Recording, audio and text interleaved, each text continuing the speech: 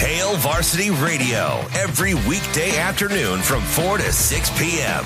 On Thursday, show from counterread.com, Brandon Vogel, former Colorado football head coach Gary Barnett, and staff writer for The Athletic, Mitch Sherman, that and more.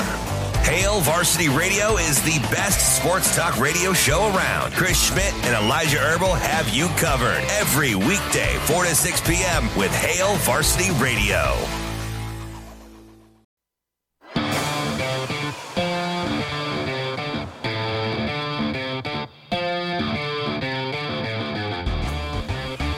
Hurrdat Sports presents The Damon Benning Show with Ravi Lula. And the pitch.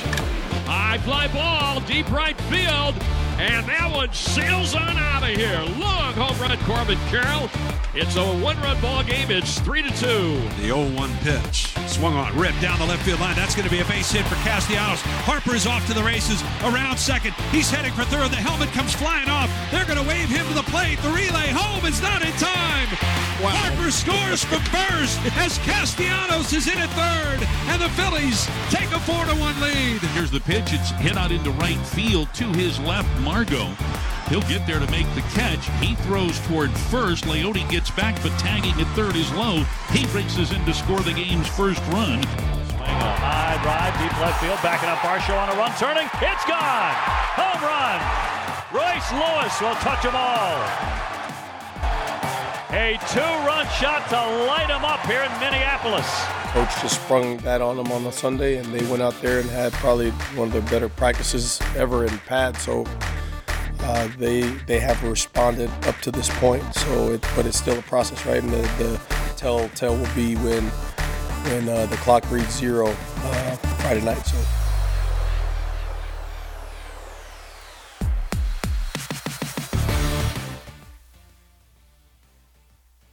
No. Okay, cool. Let's start over. Good morning. Welcome into Hurrdat Sports Radio. I'm Ravi Lula. That's Anna Bellinghausen. She's joining me here today on a Wednesday, which is off to a terrific start. We have a great show for you here today. We are powered by Cornhead Lager. I don't know if you've ever thought to yourself, if I drink more beers, I'm actually going to help Nebraska football. I know I have. Okay. And now it's actually true because Wow. Cornhead Lager is the NIL beer of the 1890 initiative for Nebraska. So technically, every beer you drink goes directly to help Nebraska football. You're doing the Lord's work here, drinking Cornhead Lager. So responsibly. But we appreciate them powering our show. On the show today, we will have some terrific guests. Brian Christopherson, as always, at 8 o'clock from Husker 24/7. Kevin Suits from 1011 News in Lincoln. Our guy Marty Cordero will be here at 8:45. I think we're both going to Union Omaha tonight. Oh, yeah. So I'm very excited for that. They're riding an 11-game unbeaten streak. 10 of those are straight-up W's. And then we'll talk to our friend Avery Howard at 9:45. You can always be a part of the show at the Warhorse Sportsbook hotline, 888-638-4876. And, of course, you're listening to us on AM 590, ESPN Omaha, ESPN Tri-Cities, YouTube, Twitter, wherever you want to find us, podcast. We appreciate you tuning in. All of that being said, Anna, how are you this morning? Geez, I'm good. I didn't realize the rush hour traffic in Omaha is real. I will now be humbled by that, and it's turning into LA here in Omaha already. Yeah, I've been working from home mostly for the last 3.5 years, and every once in a while I forget normal rush hour times, and I'm like, oh, I'm going to go do this and that, and then I get in the car and I'm like, what is going on? And it's like 5:30, of course, and it's a terrible time. I know. I forget I live in a city sometimes. I'm like, oh, wait, there are other people trying to get to work just like I am. Yeah. So. Well, did you grow up here? I did, yes. So it also is really hard for me to get out of my head that it's not like it used to be. Like, this did not used to be a thing. Like, you could avoid going one direction on the interstate for like 20 minutes in the morning, 20 minutes in the afternoon, and you were fine. And now it's like a 2-3 hour gap on either side of rush hour, and it's like, well, I don't know how much I like this. It's funny because when I leave work, I feel like sometimes the earlier I leave, the worse the traffic is. I'm like, oh, I'll leave at 4:30, maybe beat some traffic. No. That's when everyone's leaving nowadays. Yeah, you honestly, I think you have to be on the interstate by like 3 to avoid rush hour traffic, which is really dumb. I hate it, but it is what it is. I guess, the perils of a growing city or something like that. I don't know. But we appreciate Anna joining us here today. We've got, obviously, some Major League Baseball to get to, which is, as I was telling you when our mics were off. Major League Baseball. Whoa. This is probably the most baseball, because I watched most of all 4 games yesterday, and that's probably the most baseball I've watched. Well, 4 games in a day is aggressive. So probably the most since I've watched last year in the playoffs, but certainly the most I've watched since the Red Sox were, again, not mathematically eliminated, but for all intents and purposes, I realized, this is not a very good baseball team. So it's nice to enjoy competitive baseball again. Not that the Red Sox played any of that this year. Are you a big baseball fan? Oh yeah, absolutely. I grew up a Royals fan, so I feel your pain on the competitive baseball this year. 100 wins is not, or 100 losses is not fun. I probably don't have a lot of room to complain next to a Royals fan. Yeah, it's tough out here, but I mean, got 2015. That's all I needed throughout childhood just to keep that spark. But no, I grew up going to the either Omaha Royals games or Storm Chaser games, whatever year it was, and then did you get a little baseball. Golden Spikes, or are you too young for the Golden Spikes? I was not. I don't remember the Golden Spikes, but I did have in my room a Golden Spikes helmet signed by Billy Butler. Oh, nice. But I had never understood when I was a kid. I was like, why is it? I was like, Dad, why is the logo? Was it an alternate uniform? I didn't understand. But yeah, for sure. Whoa. No, it was like this weird I don't even know how long it was. It was only a few years. They're just trying it out. Well, Union Pacific had bought the team, and so they wanted a trained themed whatever. And I don't know if they still own the team. I have no idea what happened with it. I think they sold it, and we're like, okay, we're going away from this silly logo. But yeah, so there was. There's actually some really quality Omaha Royals memories. I remember watching Johnny Damon at Rosenblatt. Yeah. That was pretty cool. I mean, Bo Jackson played a game there. Yeah. I mean, you want to go all the way back, which I'm not this old, but like George Brett played there. Yeah. Brett Saberhagen played there. All of the great Royals from the 80s came through Omaha. So it's a pretty cool deal. And, Marty Cordero, obviously, who's joining us at 8:45 to talk about Union Omaha, pretty involved with the, I would say, Omaha Storm Chasers as well. So maybe we'll get into a little bit of memory lane for them. Oh, he has some stories. There's an awesome picture of Marty laying on the ground of Rosenblatt the day that the last game ever played there for the Royals at the time, and it's a pretty just iconic building. So we'll have to ask him about some memories. Oh, for sure, yeah. So we will we'll talk to Marty at 8:45. I'm excited. So this will be my first ever Union Omaha game. Okay. I've been trying to go for the past couple years, just didn't work out for whatever reason. But I hit Marty up. I was like, Marty, it's time. Let's get it done. So I'm going tonight. I'm very excited. Their fans are rabid. That's what I've heard. That's kind of why I want to go. Yeah, these soccer fans do not mess around whatsoever. We had an event with them, a women in media event. So it was a women's sports panel. Avery Howard and I were on it, and some other influential women throughout the community and the soccer community, and their whole entire section turned up. Yeah. All their fans showed up. It was amazing. They packed the theater at 7 p.m. on a Wednesday. It was incredible. So just their support, not only on the field but off the field. They do so many community events.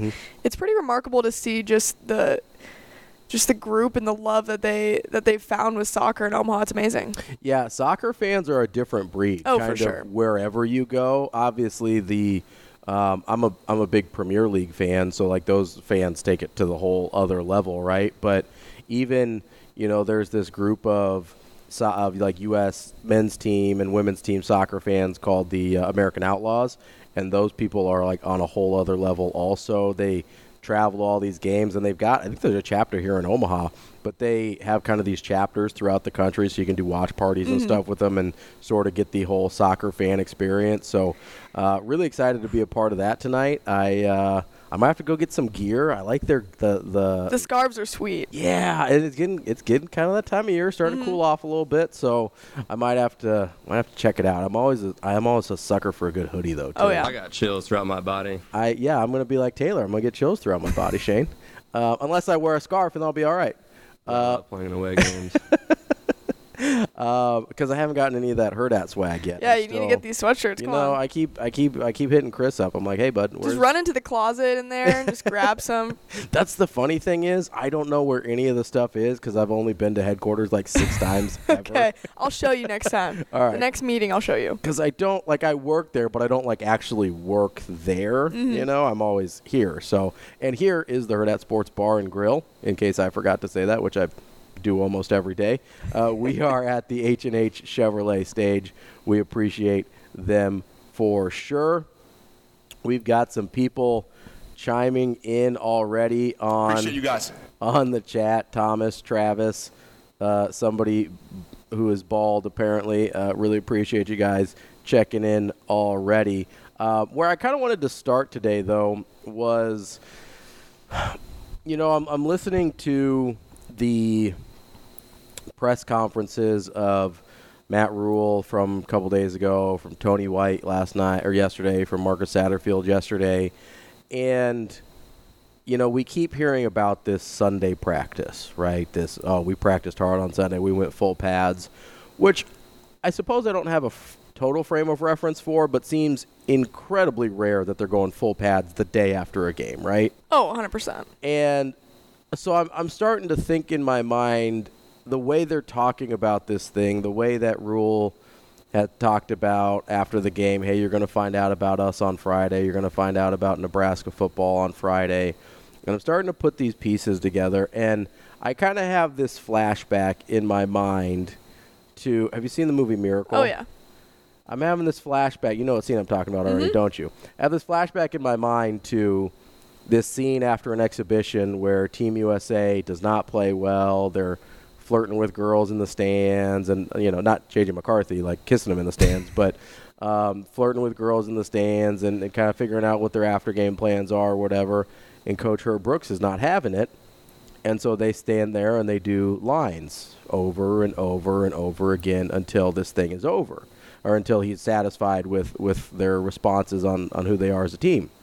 And I keep thinking about this, and it's way too early to know, obviously, right? But I think there's a chance if this goes the way Matt Rule thinks it's going to go, not just Friday, but long-term with Nebraska, that we might end up looking back at that Sunday practice as kind of a big deal long-term. Have you gotten that sense at all? Am I just digging too deep here? Like, what have your thoughts been about the way they've talked about it? Because they've kind of put a lot of emphasis on what happened on Sunday. Yeah, for sure. And obviously it is unusual for a coach to say, all right, boys, you know, put the pads on. We're going to do a full practice this Sunday, obviously after a Saturday game where you just completely get blown out. So I think it'll show a lot of character throughout Nebraska and the team that they have. And I do enjoy the way that the players and the coaches have talked about it because – I mean, you don't want the guys to come out there and say the exact same thing, right? They haven't been blown out like that all season long, so they should be talking different. They should be responding different, right? And so I think Husker fans should have been worried if they would just hear the same thing over and over again after every single game, regardless of that score, regardless of the outcome. But I think them being transparent and, hey, that sucked. We don't want that feeling again. We're going to do something about it, and this is the discipline that we're expecting out of these players, I think is a positive step in the right direction. So, yeah, I would agree with you, Ravi, in your little metaphor there, if you will, to Miracle, a great movie. But I think it could be just a turning point or a realization point of, hey, guys, like this coaching staff is very serious about what we're doing. Yeah. And just kind of show that they're about it, right? They're not just going through the motions. It's not like a lip service thing, right? Like Matt Rule can go out there and say like, hey, we played unacceptably, but if you continue to do things the way you've done them, are you just enforcing? It's like, okay, I'm saying it's unacceptable. Obviously, we'd like it to change, but we're not actually going to do anything differently. This is a very tangible thing that we can point at and say, hey, that's different. That is a different thing they did. They didn't like how they looked on Saturday. They didn't, and honestly, it seemed like, hey, until we play or you show on a field that you are, or on the grass as they like to call it, which bothers me a lot. I don't know why. I didn't know that. They like to say grass. Tony White does almost exclusively. He goes, oh, we got to get there out on there on the grass, and it. I'll be honest, it drives me a little crazy. It's turf. I mean, whatever, field, turf, whatever, just he calls you it. You got to get on the grass and play ball. Every time, and I'm just like, Tony, I need you to stop. I understand, though. Actually, do it when the lights are on, right? Yes, Tony, do it when the lights are on. But no, so it was to me, it was an interesting step because you usually don't see, or I guess hear about a lot of the, like, oh, this is a thing we did differently in practice. Mm-hmm. Like, coaches usually don't give you that. Right. And not that he even gave you specifics, except for he was like, hey, we kind of got after it. Like, we went and said, hey, if you're not going to play to the standard that we set on Saturday, you're going to have to go out there and do it the next day, which is why I thought of that scene in Miracle, because it wasn't about, like, if they had lost 45-7 and Matt Rule genuinely thought, hey, that was our best football game. And it was like off day. Yeah. I think that would bother a lot of people. Even, well, I mean, it would. It would definitely bother a lot of people. But I mean, like, if they went out there and they executed to the best of their ability and Michigan was literally just 38 points better than Nebraska, I actually think Matt Rule can live with that in the moment, right? Because he's like, okay, we got to get better players. We got to develop the players we have. A lot of the things that he talked about, right? But he doesn't feel that way. He very clearly does not feel like Michigan is 38 points better than Nebraska. And I don't know what that number is because Michigan is better than Nebraska, by the way. Like, that's not a hot take. I don't know if the right number is 14. I don't know if it's 21. I don't know where it is. But obviously, Matt Rule felt like 38 wasn't it. Mm-hmm. And so it was kind of like, hey, if you're not going to meet the standard on Saturday, you're going to meet it on Sunday. And if you don't meet it on Sunday, you're going to meet it on Monday. Like, one of these days, whether the lights are on or not, we're going to make sure you meet that standard, and then we'll figure out how to make sure it happens on the right day. Actually do it when the lights are on, right? Thank you, Shane. So I posed this question to Johnny Rogers and Tommy Frazier on our show with them. Do you think it was a lack of effort more so or just a gap of talent? So I actually – obviously there is a talent gap, right? For sure. There just is, which is kind of funny because the talent gap between – Ohio State and Michigan, if you want to go by star rankings, is almost the same size in the talent gap between Michigan and Nebraska. It's like 3-ish to 13 for Ohio State to Michigan, and it's about 13 to 24, 25 for Nebraska to Michigan in terms of their like pretty consistent rankings. Michigan doesn't recruit in that super top tier, but they recruit guys that are perfect fits for them and then develop them really well. So that's just, I thought that was interesting. But, so there is a talent gap, right, between Michigan and Nebraska. But I didn't think they didn't play hard. I thought they played incredibly tight. I thought the effort was there, but if you're trying as hard as you can and you're playing tight, it's not going to look good, right? And so that's what I thought it was more than anything. I thought they kind of got in their head about, hey, this is the number 2 team in the country. It's Michigan. Like, we're not there yet. I think they went, and Coach Rule and Coach White and Coach Satterfield all kind of talked about this. A lot of guys were out there trying to be the guy not to make the mistake rather than being the guy that wanted to make the play. And to me, that's playing tight. And, I mean, the most glaring issue had been the turnovers. And, I mean, we still saw – obviously, the fumble getting recovered, that was great. But then Heinrich getting the ball batted down the first drive, right? And that kind of set the tone and took the morale, I feel like, out of the Huskers. So, yeah, I think they were playing tight. Nobody in a post-game press conference after a win says, yeah, we played so well today. We were super tight. No one says that, right? I was feeling loose. I was confident. I was, I was just having fun. And I don't think they were having fun. No, Coach Rule brought this up, and it's way easier to see on defense, right? Because defense is kind of a more, like, I get that there's structure and there's There's assignments and everything like that, but it looks a little bit more free moving than an offense does, which is like, hey, you have to run here and do this. There is a big difference if you go back and watch Minnesota and then you go watch Michigan. Just the way the defense is moving around there's a huge difference. And I get the opponents are different. I get there's a huge gap between Minnesota and Michigan, but I think there's some things that you can see on tape that you look at and say, oh, that's a Nebraska independent of opponent thing that they didn't do as well against Michigan as they did against Minnesota. And that to me is kind of the most interesting thing, because I didn't really think about it in those terms until I think Matt Rule said it. And so I went back and watched, thank God for BTN and 60. I went back and watched the Minnesota game, and I was like, oh, yeah, they did look a lot different. Oh, yeah. And to a degree that it almost looked like a different team. And I don't know how much of that's like, okay, Singleton got hurt, play one, Lenhart's out, Reimer's out. And that's something we can get into kind of throughout the show. I'm curious how much those injuries – because we coming into the year, right, and tell me if you were on this page or not, it felt like we were concerned about the depth on defense, especially defensive line and linebacker. We're like, hey, we like some of these guys, but I don't know how deep they are. Mm-hmm. Then after 4 games, we're like, oh, he can throw anybody out there, right, and it's going to look great. This guy's a genius, which he probably is.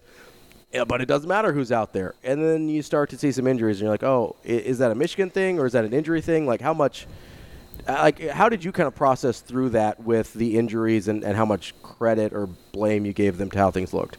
I mean, injuries do obviously matter. Sure, yeah, especially to 3 of your better players on defense. Right, and it's your best tackler, so I think that just takes out a lot of the leadership, right? And the communication, I'm sure, was a big part, because you're looking at guys to fill in the gaps that barely have played college ball, right? You're looking at freshmen, you're looking at sophomores and guys that haven't had that experience necessarily. And you're also playing the number 2 team in the country with the first-year staff. Yeah. So I feel like Husker fans were maybe too quick to say that, because we expect so much out of Rule and his capabilities as a coach and his coaching staff that we sometimes, I feel like, forget, hey, this guy is in his first year at Nebraska, learning it as well, just as we're learning him and who he is.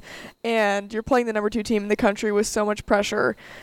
A new stadium basically just got announced, $450 million. So, like, there's a lot of buzz going around Lincoln, and it felt like the week leading up, everyone said, oh, it's been quiet and whatnot. But, I mean, maybe there was a reason why, because this team didn't feel like it could compete at that level yet. Yeah. And Matt Rule did say that after. He's like, it's the gap, right? We're not at that level of Michigan, and it was obviously apparent. Mm-hmm. And I think that should light a fire under them too, though.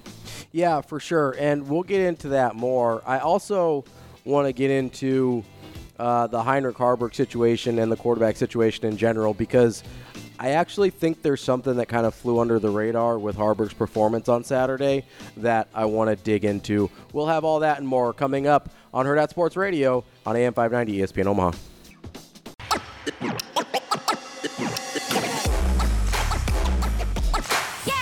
Herd at Sports presents The Damon Benning Show with Ravi Lula. All right, you got to get on the grass and play ball, okay? And that's the most disappointing thing, you know, you're looking at it as a coach. Like, you go back and look at, like, what did I do wrong? So that way those guys can go, because they do everything that's asked, right? I mean, they came in on Sunday and went through, had a really good practice, you know, and so they're gonna go and do it. So now, one, we gotta do our part, make sure they know what the hell to do so they can go do it, and then demand that of them, make sure that they understand. Again, I said this before, and I know this is from coaches, like, there is a way you're going to play football in Nebraska, okay? And that was not good enough on Saturday.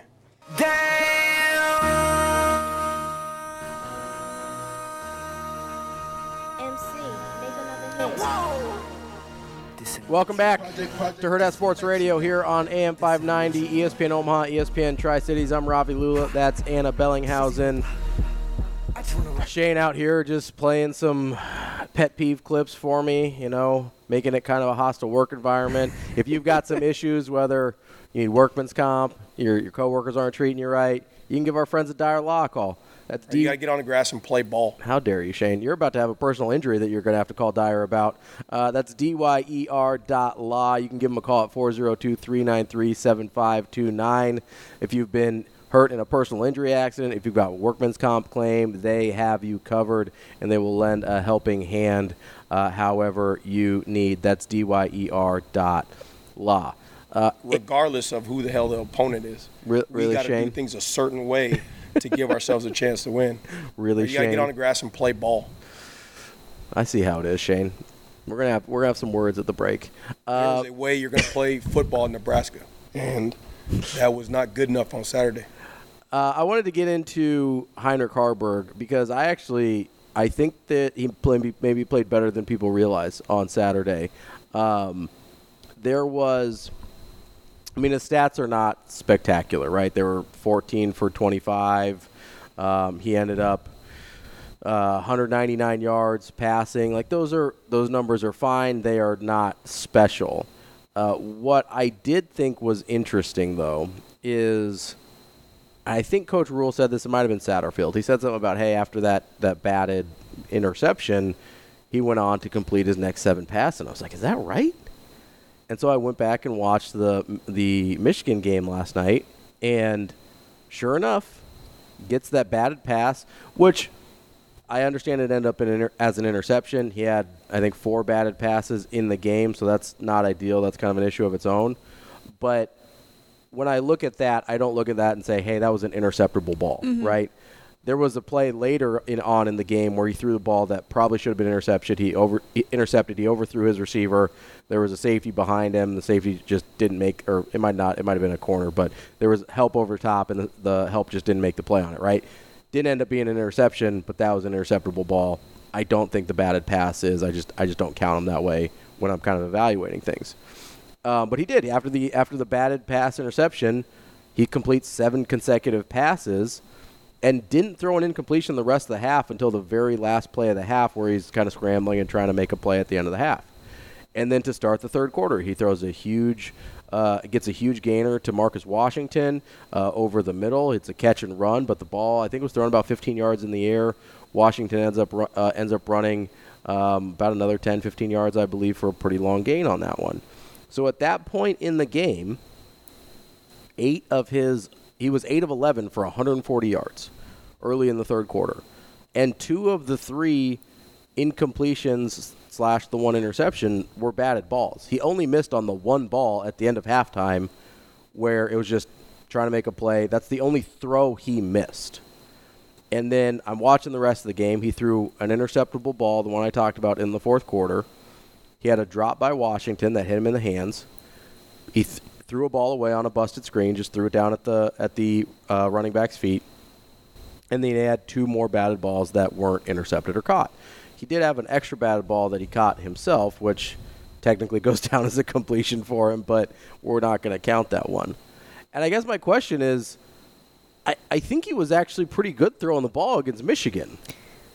I would agree in that he was letting his wide receivers go through their progressions, and I think he was being more patient than we had seen him. I mean, given there was obviously offensive line trouble throughout that game, but Michigan's defense is just good. Yeah. Right? And he was playing the best defense he's definitely seen maybe since Minnesota.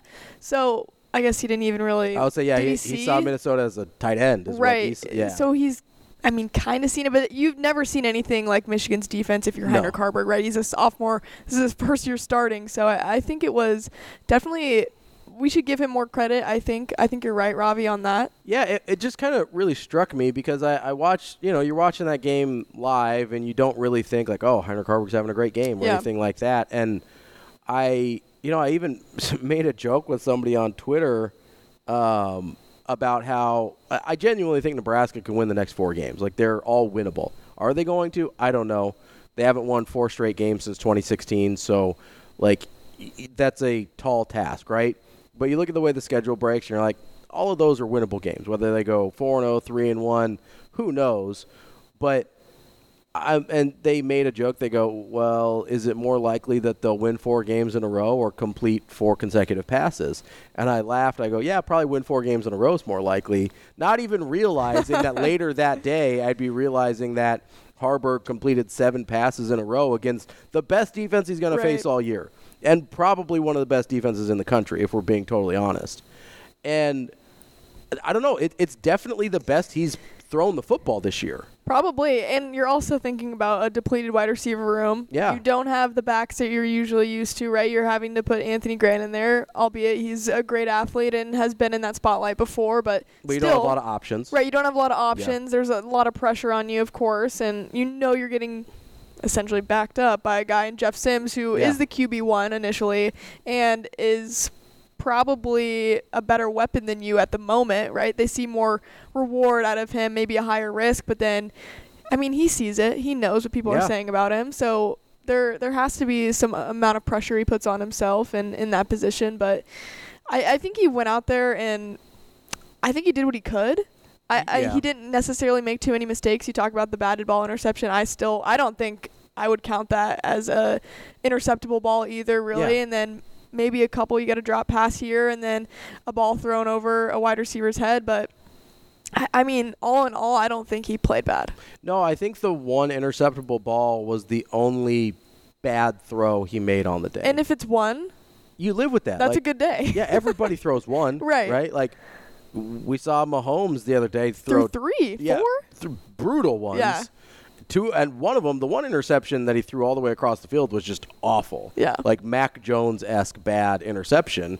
And so, yeah, you can live with one. And I've kind of been doing this with Haarberg. This is the best game he's had throwing, I think.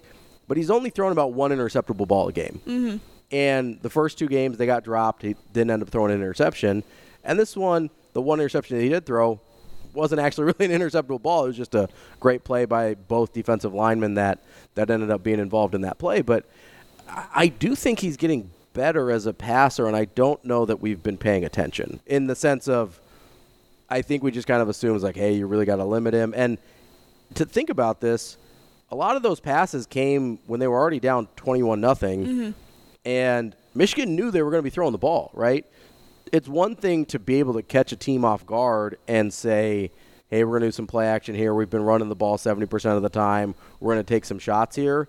And it's another to be down 3 scores and the other team know, like, yeah, they're going to have to start throwing it a little bit, and that's out of their comfort zone. And to still be successful there, that I genuinely, on second and third watch, I was very impressed. I mean, he's also only a sophomore, right? Yeah. And we have to factor that in. And has played essentially no college football before this year. Exactly. So you have to remember all of that. And I think just at Nebraska, our fans put so much emphasis on that quarterback position and high expectations. I mean, as any fan base does, but and rightfully so. I mean, yeah. He's been impressive, and I mean, the first 2 people to get blamed after a loss is the quarterback and the coach, of course, but that also comes with the position that you're put in. I mean, great responsibility, great power sort of thing. Shout out Spider-Man, but all right, Uncle Ben. Pouring out for our guy. I think he's done a great job of handling that, and I also like the way he handles himself in the press conferences as well. I mean, super mature.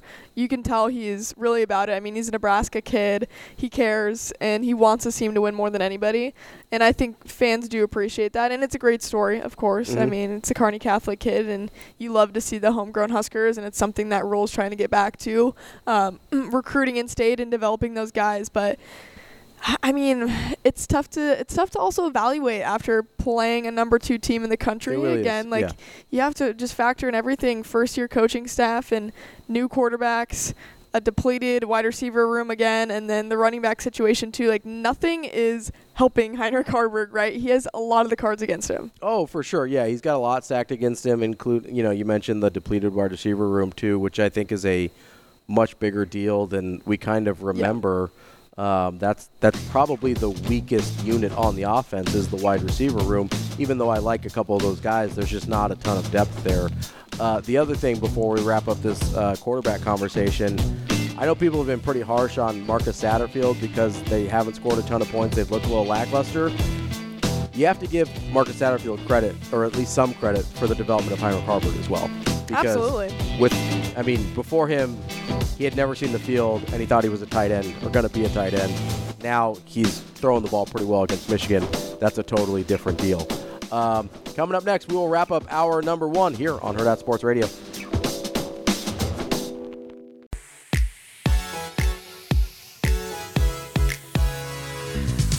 Hurrdat Sports presents The Damon Benning Show with Ravi Lula. Yeah, I think especially the one that happened with Colorado was kind of the cadence issues, motion timing. So there's been a big emphasis on that this week. We don't know. Sometimes going into stadiums, you have no clue. Is the crowd going to affect your cadence? Are you going to have to go on silent, or can you stay verbal? So I think that's been one big thing. And then trying to create your own energy has been another one for us. Obviously being here, no matter what the score is, we always have people behind us, or the circumstance. We've seen that with Michigan and Louisiana Tech. There's always people still there cheering us on. So. Said she loved me not. Wrapping up hour number 1 here on Hurrdat Sports Radio. I'm Ravi Lula. That's Anna Bellinghausen joining me here on a Wednesday. The YouTube comments are alive and popping as always. We appreciate all of our listeners that join us there. You can also stream it on Twitter and, of course, listen to us on AM 590 ESPN Omaha or ESPN Tri-Cities if you're one of our lovely friends out in central Nebraska. Wanted to talk a little bit of baseball playoffs. I know we mentioned them earlier. You're a Royals fan. I'm a Red Sox fan, so we're both left out in the cold this year. Oh, yeah. Both have been left out in the cold for a little while now. I do enjoy rooting for Mookie Betts still, who I love dearly, despite them trading him to that West Coast team that we don't even like to talk about. But no, it's interesting. I really do. One of our YouTube commenters say, hot take, maybe playoff time is the only time to watch baseball. I disagree there. When the team that I like is actually good, I really do enjoy baseball. I grew up with it, and I think it's probably sort of an Omaha thing. You grow up with the College World Series and stuff. There's a lot of young baseball fans in this town, maybe more so than they are throughout the country. But one of the teams, obviously growing up a Red Sox fan, somebody that was near and dear to my heart, even though, never met him, was Tim Wakefield, who passed away over the weekend from brain cancer. And I promise not just talking about brain cancer here. This is a kind of a weird analogy to make. But one of the things that everybody, including myself, loved about Tim Wakefield so much was this he was kind of the ultimate teammate. And an example of this is, so this is a guy that kind of had to fight and claw for everything he got in Major League Baseball. He was from Florida Tech University, which if you knew that was an actual place, kudos to you. I believe it was an NAI school at the time that Tim Wakefield went there, and he was drafted as a first baseman by the Pirates. And probably only because that was in like the 80s when the bats were still made out of like rocket fuel, and he hit a bunch of home runs one year in college, and the Pirates were like, yeah, why not? Let's give it a shot. Turns out the wood bats are a little bit different, and he was not a major league quality first baseman. They saw him throw a knuckleball one day, and they're like, well, let's try that instead. And his career was born. It wasn't all success, obviously. He was really good at first with the Pirates, ended up getting cut, and then picked up by the Red Sox. But I guess the place I'm going with this is, so in 2004, when the Red Sox are down to the Yankees, that's Game 3, and they're getting their ass kicked. Like, they're just getting killed by the Yankees in Game 3 of the 04 ALCS. And Tim Wakefield goes to Tito Francona. Shout out to Terry Francona and his retirement. But he goes to Tito Francona. He says, hey, I know I'm supposed to start tomorrow, but if you need somebody to eat innings to save the bullpen, like, I'll go do it. Didn't even have cleats on. He wasn't supposed to pitch that day. And Francona's like, man, that would be awesome. Like, thank you. Because if there's any chance for us to come back in this thing, like, we have to save pitchers. And he's like, yep, I know, I got it. And so he went out there and was the sacrificial lamb in a game that ends up 19-8. And you're like, so that by itself makes him a great teammate, right? But when you put it in the context of the year before, he had given up the home run in 2003 to Aaron Boone that sent the Yankees to the World Series in extra innings. And you know he was dying to redeem himself. And instead of getting that opportunity, instead of taking that opportunity, which was rightfully his in Game 4 against the Yankees, he said, no, I'm going to go take one for the team because I believe my teammates can come back. And that's exactly what they did. They come back against the Yankees, still the only team to come back 0-3 in baseball history. People forget that. And then they win the World Series. And it goes to show, that's who he was on the field, that's who he was off the field. He was a huge member of the Jimmy Fund, which is a cancer foundation that the Red Sox are a huge part of in terms of doing research and things like that.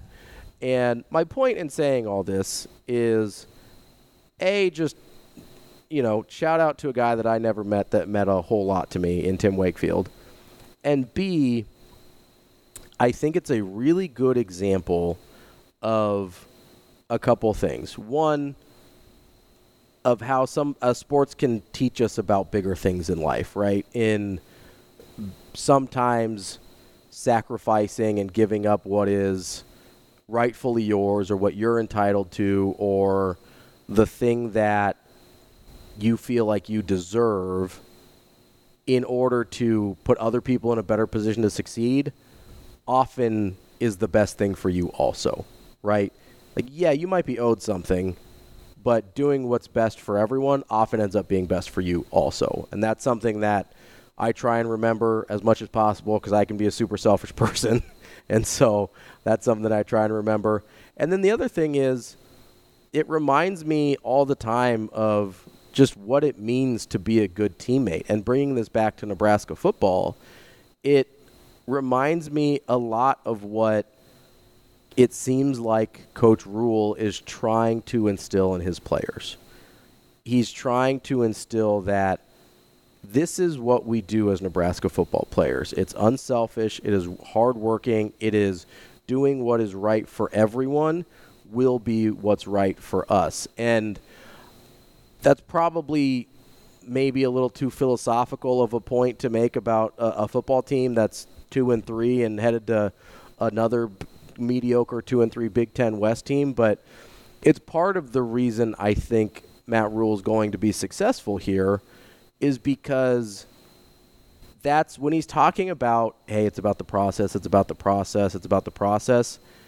I hear it's about things like that. It's not just about the actual practice process. It's not just about the workout process or the all of those things. That's part of it. But it's also about the things that teach you how to become a better person that just also happen to make you a better football player too. I mean, it's development, right? Mm-hmm. It's building relationships and it's building young men, right, at a crucial point of their lives where they could go one way or the other. Mm-hmm. And I think football is an outlet for a lot of people, as sports is for plenty of athletes, right? And it's something that can get your mind off other things in life. And I think you build a sanctuary with your team, and that's what I think Matt Rhule is trying to do, because I think he realizes, hey, these are people first, right? Mm-hmm. The things that you hear about Matt Rhule, about him being humble and just his background with everything and how Carolina ended up, but players still came to his house and talked to him right after he got fired. And I think that says a lot about who Matt Rhule is as a person, and I think that can be exemplified throughout the program of how these players respond to this adversity and how they stick together. And I did enjoy the quote from the press conference of, we're going to find out who's one of us, right? And that wasn't meant to be taken in a negative way. I think some people took it in a negative way. Sure, and it could come off that way. It totally could, but I think what was meant by that phrase is just, we need to find who's in it for the team, right? We need to find who's in it for us. You're not trying to find somebody that just wants to get to the NFL and try to find ways to get drafted eventually, but you're trying to find people that want to win and want to win for the right reasons. And I think that's what Matt Rhule is trying to find out, and there's so much parallel in college football. I mean, you want to bring up a Coach Prime, a Deion Sanders, right? Sure. And he's doing it in a completely... Be careful, though. He'll take it personally. Exactly. He's going to take it in a completely different way, right? And he found out who was one of us in a very different way. He said, leave, right? Leave. Yeah. He cleared the house, and Matt Rhule didn't do that at Nebraska. He let these guys stay. He had conversations, probably tough conversations with players and what he's expecting out of them this season and if they want to stick around. And, I mean, just how Rhule spoke with Garrett Nelson about saying, hey, go to the NFL, dude. Get out of here, right? Yeah. In a loving way. It wasn't like, hey, we need you to go. We need you to save a spot for another guy, right? And I think that's doing what's best for the players overall, and I think that's what Rhule is about. He's a player's coach. Yeah, he really is, and you have to appreciate, because, again, even that approach with a guy like Garrett Nelson, right, is, hey, if you do what's best for everyone, it'll be what's best for you long term. Like, would it have been better for Coach Rhule to have Garrett Nelson on the team this year? Yeah. Yeah, absolutely. Yeah. Like, would it have been better? I don't know if this was ever even a possibility, but would it have been better for Coach Rhule if Trey Palmer was on this team this year? Yeah. They have basically no wide receivers left, and Trey Palmer is doing really well in the NFL. Mm-hmm. He'd be awesome to have on this team. But you know what? It was better for Trey Palmer to go. It was better for Garrett Nelson to go, and long term that will pay dividends for Coach Rhule.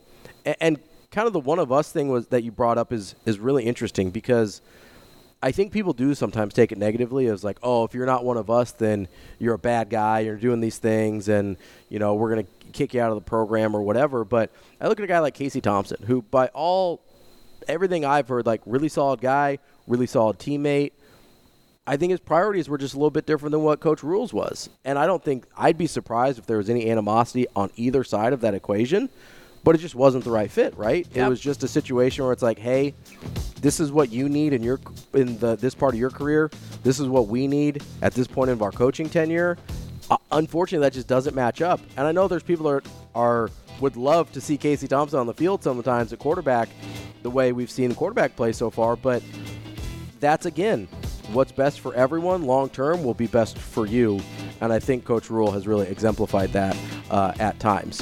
Coming up next, we will talk to our friend Brian Christopherson from Husker 24/7 here on Hurrdat Sports Radio.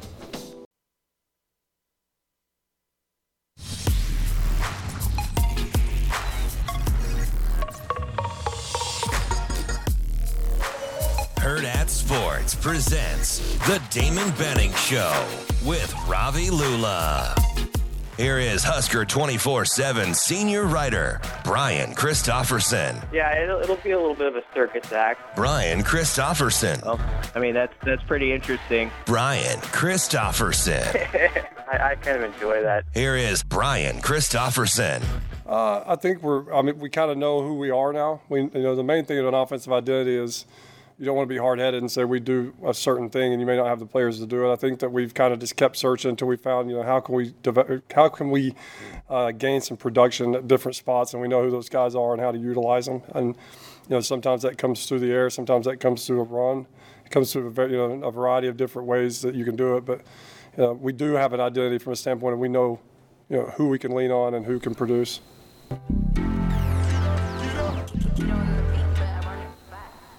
Kicking off hour number 2 here on Hurrdat Sports Radio. I'm Ravi Lula. That's Anna Bellinghausen. We are joined now by our friend from Husker 24/7, Brian Christopherson. BC, how are you this morning? I'm pretty swell. How are you guys? Oh, we are doing terrific. We are, just enjoying this finally feeling like fall morning, which is nice. I'm rocking the sweater, so I'm ready to go. Yeah, it's shorts with hoodie weather, I think. So it's a Midwestern delight, I think. Yeah, I do think shorts with a hoodie is kind of the unofficial Midwestern uniform. Yeah. So I'm ready for the day. We got a game in 2 days, so we got to be on the ball a little bit here. So, yeah, it's good. Let's start off with the fact that Illinois Stadium caught on fire last night. What do you know about that situation? It seems oddly metaphorical for this game, for just a dumpster fire to break out. What do you know in terms of, is this going to impact the game at all? From what I've read, sounds like maybe not. But what do you know? I know the same thing you do. Yeah, I saw the same statement, and that's the latest on it. So it sounds like they were able to figure it out pretty fast and get it stopped, which is good. And so game should be on as usual here. Otherwise, I would guess in the next, by this morning, but I don't suspect that. So weird deal, but football's on, it seems like. Brian, we were talking before you came on here about Heinrich Haarberg, and as I rewatched that game and kind of listened to Coach Satterfield, I think he ended up actually throwing the ball a lot better than I realized in the moment, and maybe even a little bit better than his final stats would show. There was kind of a stretch there in the first half. He was actually throwing the ball pretty well. What did you make of his performance? Obviously, didn't run it the way we'd seen him in previous games, but particularly throwing the ball. Yeah, I think you're right, Rob. Coworker Schaefer was next to me kind of pumping him up like he's playing pretty well, and I was like, I don't know, they had no points on the board at this point. Right. I'm thinking to like, how well can it be going? And then you look down and he was 12 of 17 near the end of the third quarter.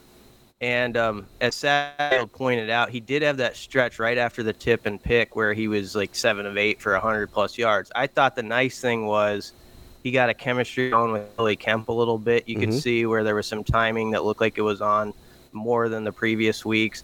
And I know Michigan was really taking away. We're not going to let you run, youngster. I mean, you're not going to have one of those days where you go for 100 yards on us and just have a free trail to end. So they took away that and probably gave away a few things in the process because that's how football always works. Nonetheless, he took advantage of that. And I think put some stuff on tape where Illinois, who is not the same defense as they were a year ago and is scuffing a bit themselves, is going to have to respect it. And I thought Rule was genuine when he said, amidst the loss, there were things in Heinrich that I really did like. And I think when you go back and watch it, you can see that he actually was control throwing the ball a lot more than I think he's been in any game so far. So that is good. Absolutely. And I do want to bring up just the point of Heinrich and just the development and seeing how he's worked with the wide receiver room and Billy Kemp, and one that's honestly been depleted, your running back room also being depleted. How do you think he's adjusted to that, and how have they maybe adjusted that playbook too to make it maybe a little bit easier on him? Yeah, I think that's a really good point because, Heinrich is 3 starts in, but he's also trying to do this without the guys you thought would be alongside the ride with them. I mean, it's a very tough deal when you're the starting QB at the University of Nebraska, all this pressure, and we're going to take away your top 2 running backs. We're going to take away. People even forget that Isaiah Garcia Castaneda was going to be part of the 4-5-man rotation at wide receiver, if not the top 3, and he's out right away. And so, he's had to work with limited options. You would hope that by the end of the season, we start to see a little more Jalen Lloyd, maybe a Jaden Dux, who is back it sounds like he's back on the practice field now after a broken arm. Maybe he gets in there for 4 games at the end. But really, it's got to happen with the guys he's got. It's got to be Fidone. It's got to be Billy Kemp. Alex Bullock is going to have to be a guy who pops in. He's a good blocker, but he's going to have to catch too. And Marcus Washington is a veteran who I think we saw on the one play to start the second half. He can be really good and a physical guy. He's got to knock a couple drops away. He's had some passes that haven't helped his QB. He had a 3rd down drop. I think it was his first half still of that game that they crushed a drive. So those guys, when Rule said that point, are great players, have to be great players. I know there was some eye rolling of like, okay, what are the great players by some in the fan base? But let's just say the best players on Nebraska's rosters, they have to be the best guys. They got to be the dudes who step up and they make out of the norm plays. They make a catch like Roman Wilson made Michigan, where it's like, oh, I didn't necessarily expect that when I showed up to the stadium today, but this guy, Fidone had one that one week where he went up and got the 3rd down. That's that type of play where you got to see like 4 or 5 of them as opposed to just, one of them. I also want to bring up the fact that we did see that chemistry between Heinrich and Billy Kemp. Is it worrisome that might be the best receiver in the fact that he is a slot receiver and maybe you don't see those big yardage plays? should Nebraska fans expect that maybe from someone else, like a weapon on the outside? Is Nebraska going to be able to do that at any point of the year? I don't know. I don't mind that Billy's your top weapon necessarily, because I think he's earned his that over the years. You just knew he would be kind of. But the thing that is disappointing is we trying to track down a pass where they've completed it where the ball traveled in the air like 30, 40 yards. A guy caught it on the run. I don't think we've seen that play yet. Mm-hmm. And, they've tried to do it with Tommy Hill. You wonder how much Tommy is even going to – his reps were going up at receiver, but then you have the injury to Singleton at safety, which forces a domino reaction there, and I think Hill's going to play more defense. And so I don't know if he'll be used as much at receiver. We'll see. But, yeah, I'm with you. That's the spot. I think going into the season, they were really hopeful with some of the speed guys they had that there would be someone who developed that niche. And I maybe could be a Jalen Lloyd type player who maybe at the end of the year we look at his stat sheet and he's only caught like 6 or 7 passes, but they've been high volume plays, or he's had like a 55-yard touchdown mixed in there. That can still happen. We're entering the part of the season where Nebraska's got to make hay, and it's got to start Friday. And if they win Friday and you look at the schedule, there's a chance for an October run and get people buzzing a little bit. But it would be nice to spring 1 or 2 of those plays to keep a defense honest and let them know you can do it. We're talking with Brian Christopherson of Husker 24/7. BC, you kind of mentioned the Deshaun Singleton injury a little bit there. Obviously, there's the Luke Reimer injury as well. There sounds like maybe you're going to get Cam Lenhart back this week. I guess not just against Michigan, obviously, where you're missing all 3 of those guys, but what is the impact of especially Deshaun Singleton and Luke Reimer being out in, I guess, moving forward? Because it sounds like at least for Singleton, it's going to be a multi-week thing. Yeah, I was crushed for Singleton because he's a guy who I thought through the first 4 games of the year was playing at high a level as anybody on the defense. Mm-hmm. And he really just had complete control on that back end. It felt like him and Omar Brown had developed a chemistry right off the bat, which isn't easy to do sometimes at the safety spot where you're working together. And you weren't seeing like a lot of plays where they just lost coverage, right? Where it was just a lot of the guy wide open. They did have a couple they got away with a week or 2 ago. But that's really tough because he's such a physical safety too. Like, come up and remember the hit he had in the home game 2 weeks ago where he TFL. He just blows a guy up. He's not afraid to hit. So I think it's a lot's going to fall on Phelan Sanford. It looks like he could be the guy who starts there. He's a veteran guy who knows the stuff inside and out as much as anybody on this roster. He's also, we can joke about it however you want about it. Your jokes about gym rat, whatever. He's more than that. He's a great athlete. He's just a freak. He's a freak athlete. When they do the winter testing stuff, he's like top 5 or 10 athletes. So Phelan Sanford's got some skills, but they have to show up and be a good player. And then, Gifford and those guys are just going to have to play at a really high level. Quinton Newsome is a guy who I think to show he's one of the top corners in the Big Ten. Now you're in that the conference play full grind. Go out and shut one down this week. Like, take an Isaiah Williams from Illinois out of the game. It's got to be stuff like that from your best players being your best players again, like Rule said. BC, in those defensive back spots, you mentioned Phelan Sanford. There's also, some guys that maybe we haven't seen a ton of yet in like a Corey Collier or an Ethan Nation. Do you expect we might see some more of those guys as well? I know we've started to see more Kobe Bretts. Do you think we might start to see them maybe searching a little bit, or do you think they're going to kind of settle in on Sanford? I don't think they're going to search too far beyond the guys that we've seen. I think they like Ethan Nation, by the way, but I don't know if he might be a 4-game guy who plays some special teams. I think he's sort of on that.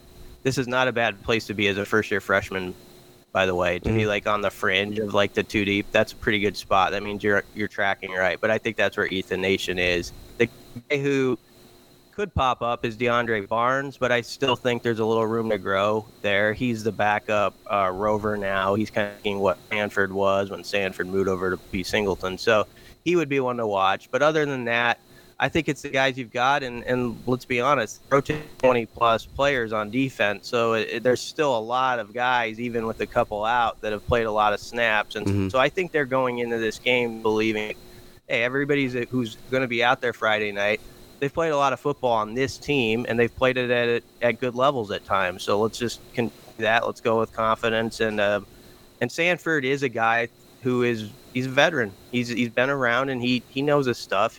I think he's the type of player, if you're in a pickle like this, you kind of want to have on your side. Brian, I want to bring up one of the points that Matt Rule said that I think stuck out to the entire state of Nebraska, and saying that you'll find out about this team on Friday. Yeah. What did you take from that in what he meant, and was it the right move to say that? You're kind of putting a lot of eggs in one basket. No, I gotcha. I like it myself, but yeah, it's a big you better hit over the bar, on this. But I think it was a challenge to his team. Now, I'm sure it sounded like that message was delivered first off right away in the locker room, because guys in the post game who came up following rules sort of were already aware. Whenever the question was asked, you tell it had already been brought up to them. So I just think it's like, hey, let this isn't acceptable. What was out there Saturday? Yeah, Michigan's a great football team, but it should never be at the University of Nebraska, I think, is the main point, where it's 14-0, 7 minutes into a game, and the entire stadium feels like, what am I doing here? And that's how it was on Saturday.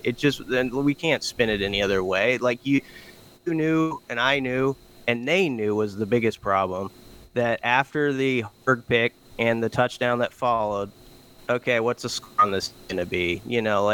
Can Nebraska avoid a shutout? You started to think by the middle second quarter. It's stuff like that where you got to immediately, I think, change your team's tune and be like, Friday. We got a game on Friday.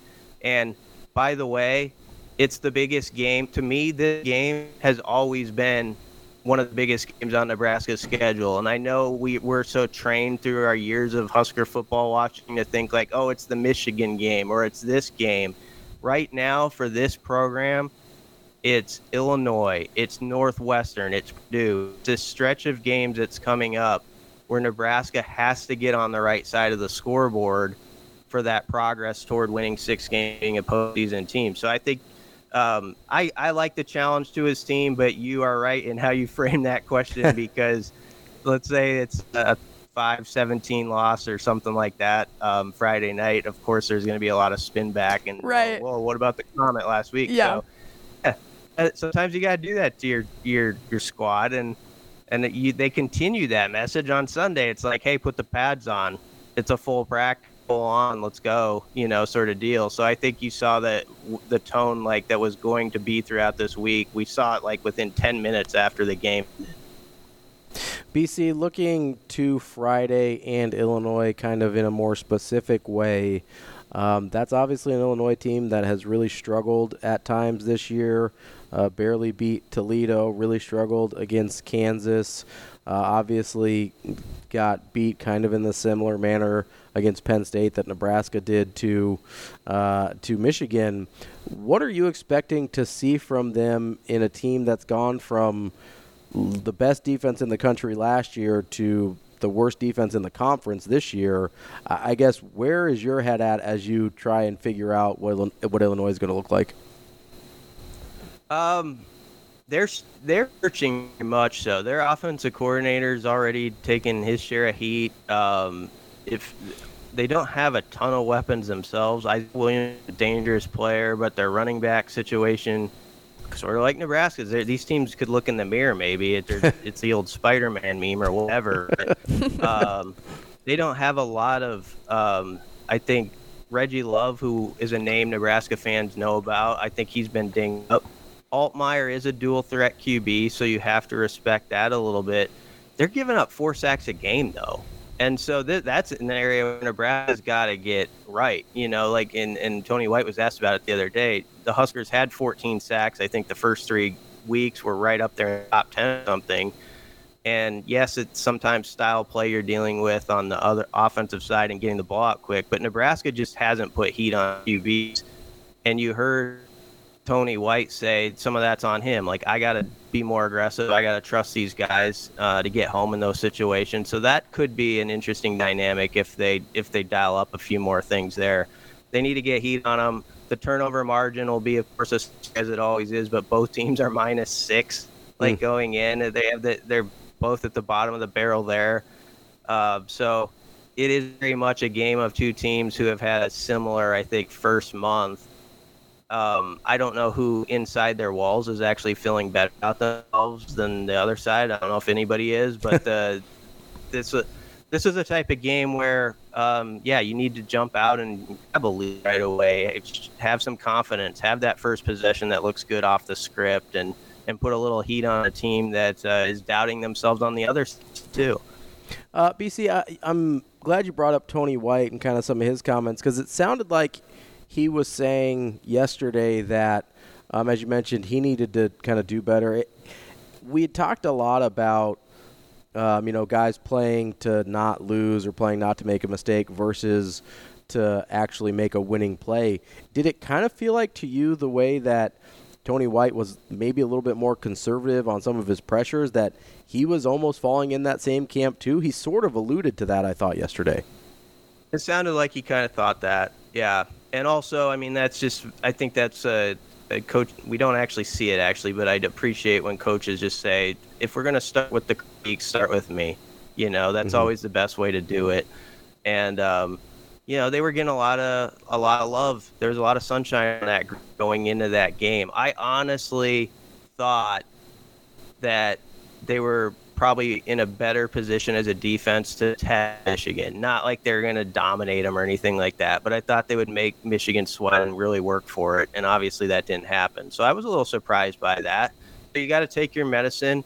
You got to make those guys believe, hey, you still are a really good defense. And you saw some of that going back to Rule's comments again Monday. Like, hey, you're a defensive football team. Take that, wear that badge, and own that, because you can be the group that leads us. We're going to trust you to team and play field position and all that stuff. So, but yeah, White's comments were interesting, and I am curious what that means as far as pressures and who that involves and all that stuff. I think Prince Will is a young guy to watch this week. He's been coming on, and I think his role could be a little bit bigger at that jack spot. So if you're looking for freshman guys that give you a little hope and a little bounce, Prince Will would be one of them, perhaps. BC, real quick on that, is it too linear to say, hey, Cam Lenhart's been out for 2 games, they haven't got a sack in 2 games? Like, how much does that correlate with Tony White talking about how they need to get pressure with 4 guys? How much easier is that when Cam Lenhart's one of those 4 guys?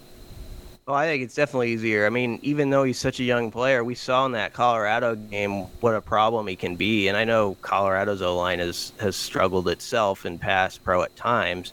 But, I mean, that sack out of Shadur Sanders when it was just like grabbed him by the jersey. it was. I mean, that was like a next level play.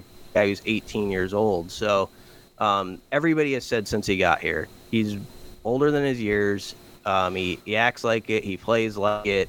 And so he's hopefully for Nebraska that guy who gives the offensive line and the offense one other thing to think about. And maybe that helps someone else get home too. Like maybe he causes a problem, and it's got to be teamwork. It's got to be 3 or 4 guys collapsing that thing. And you definitely got to keep on an eye on this QB because he can get loose and run for 15 yards and move the chains on you that way, and that can burn you just as much. So this will be an interesting test with the QB they're going against. He's not a great player, but he can be good enough to give you a headache if you're not on your P's and Q's. Brian, I want to pose this question. Which phase of Nebraska needs to be the best, whether that's offense, defense, or special teams, for Husker fans to be satisfied regardless of score? I think a win is ideal, obviously, in everyone's mind, and it probably will feel like a failure if it's not a win. Yeah. But which phase of the game needs to be the best for Nebraska? I like how you asked that question because you posed it from to satisfy the fans, and I think to that particular question, it's actually offense. Like, I feel like this is a fan base that needs to see something there where it's like, oh, that I see it. That looks like it can be something that carries over, that's portable into after the bye week. You know, some of that stuff. Maybe the QB situation sort of has a final answer this Friday. Like, let's say Harburg does start, and they goes in there and he looks really good and they win the game. Are you going to make a change after that? I don't know. It seems like pretty tough to do. So some of these things that have sort of just swirled in the wind, I think you could put to bed by just a solid performance where you don't turn the ball over, you get the running game going. Anthony Grant, for whatever the ups and downs of his career have been, he's got to be just big the next weeks. Like, he's got to be that guy who has ball security and he makes a couple plays. He's good on third down and his pass pro stuff. Everybody, you earlier was asked about like the weapons or like the 4 or 5 guys on this team. Anthony Grant should have been the top of the list. He's got to be good. And, beyond that, can Fleeks give him something? You know, there's these little wild cards that got to pop up and be useful. Jay Lloyd suddenly he made a 32-yard play, and it gets everybody buzzing on Twitter. That sort of stuff has to happen, I think, to get some of these wins in October. Brian Christopherson, Husker 24/7. We appreciate your time as always. We'll talk to you next week, BC. Yeah, thanks for having me, guys. That is our friend Brian Christopherson from Husker 24/7. Coming up next, we're going to talk to Kevin Suits from 1011 News in Lincoln here on Hurrdat Sports Radio.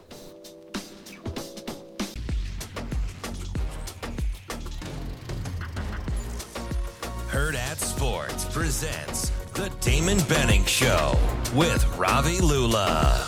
Oh, well, you get back at it. You don't have to, walk around doom and gloom. You don't have time to do that. So you got to, as soon as that game's over, head down and just start working for the next game. It's going to get on us quick, which I think that's a good thing. Our guys are ready and had 2 really good days of practice and competition. We're halfway through the show here on a Wednesday, which is halfway through your week on Hurrdat Sports Radio. I'm Ravi Lula. That's Anna Bellinghausen. Joining us now on the Warhorse Sportsbook hotline is our friend Kevin Suits, 1011 News in Lincoln. Kevin, how are you today? I'm doing well. Good morning to you guys. Good morning. Hey, I want to start off a little outside of Nebraska, outside of Lincoln. Correct me if I'm wrong. You're a Heisman voter, correct? That is correct, yeah. Okay, so I'm not going to ask you to give away any tips. I know they get you in trouble here.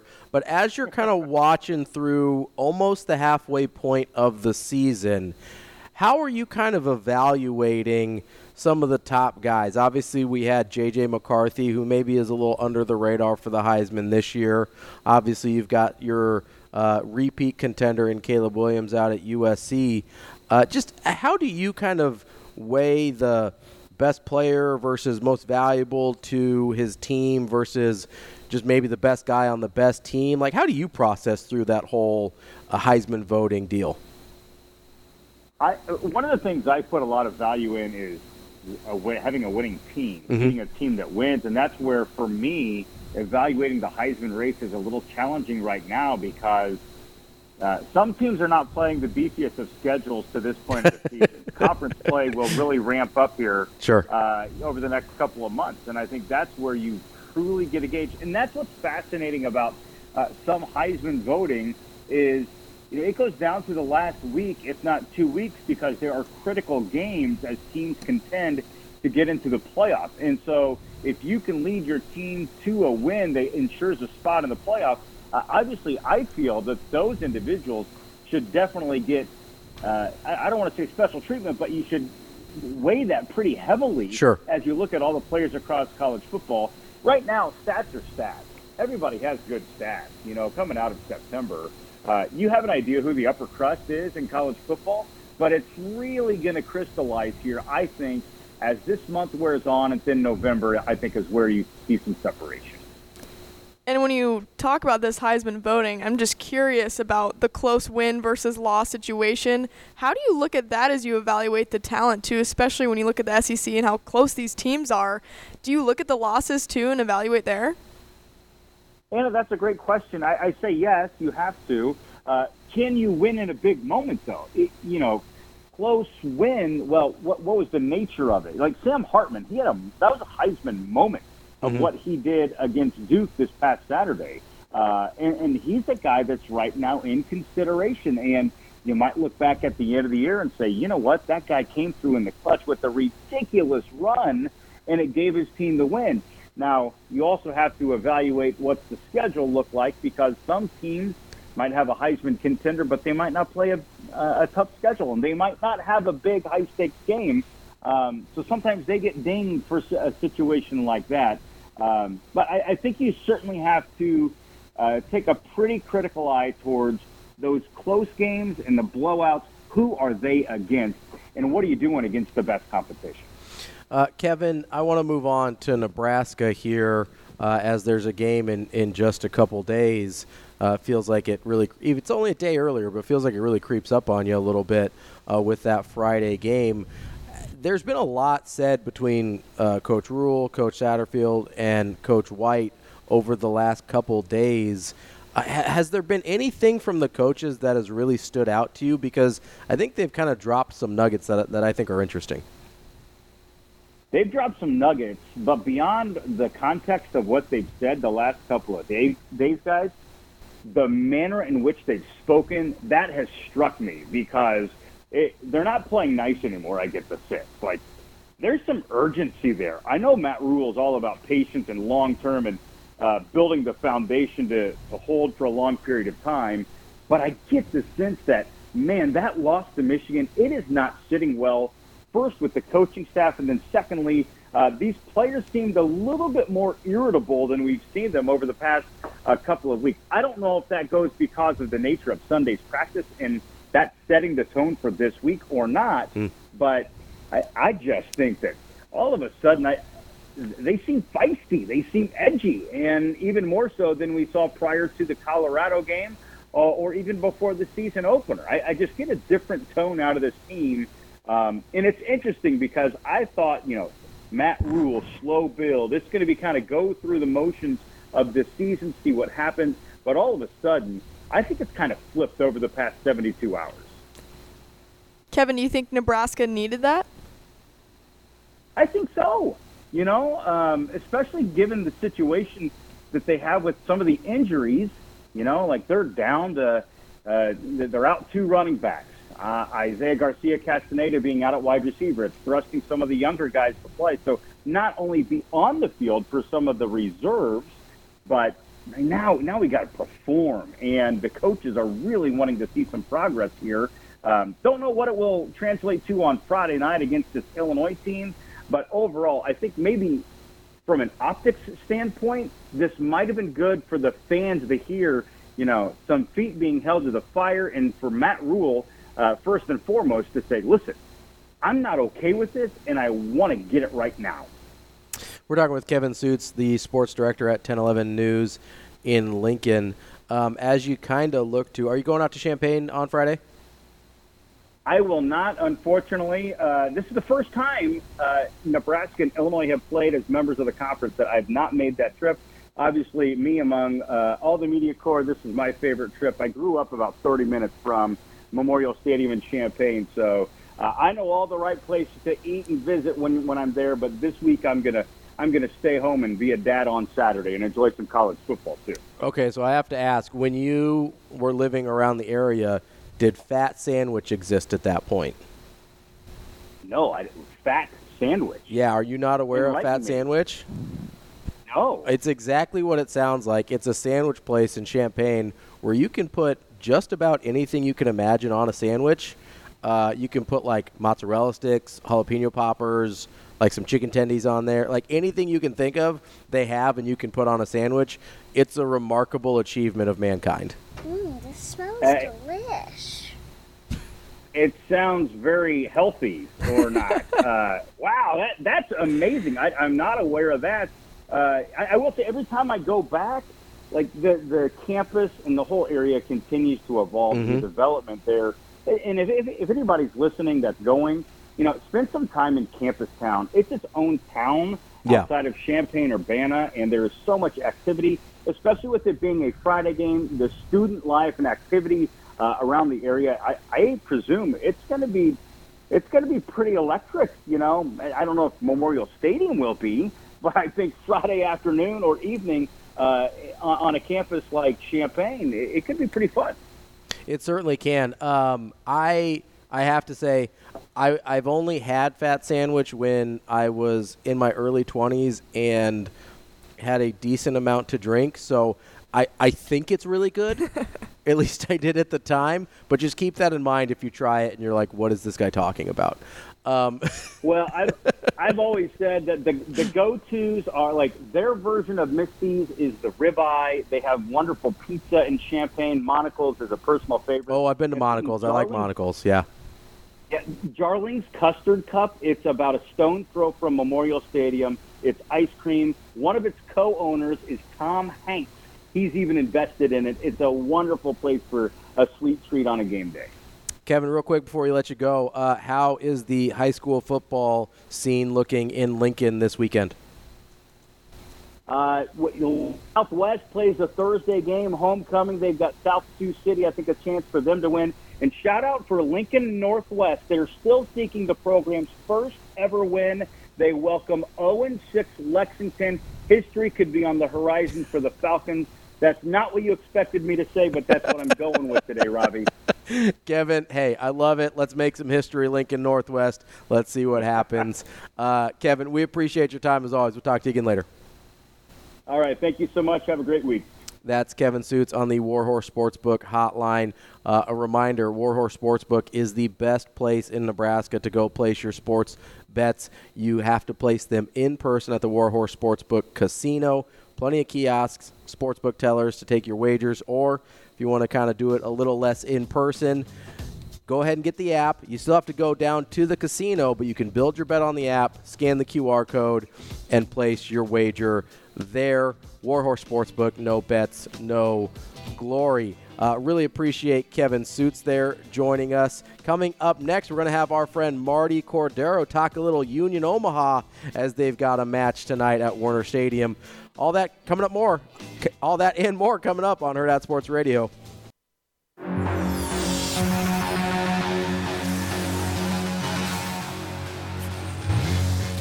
Herd at Sports presents The Damon Benning Show with Ravi Lula.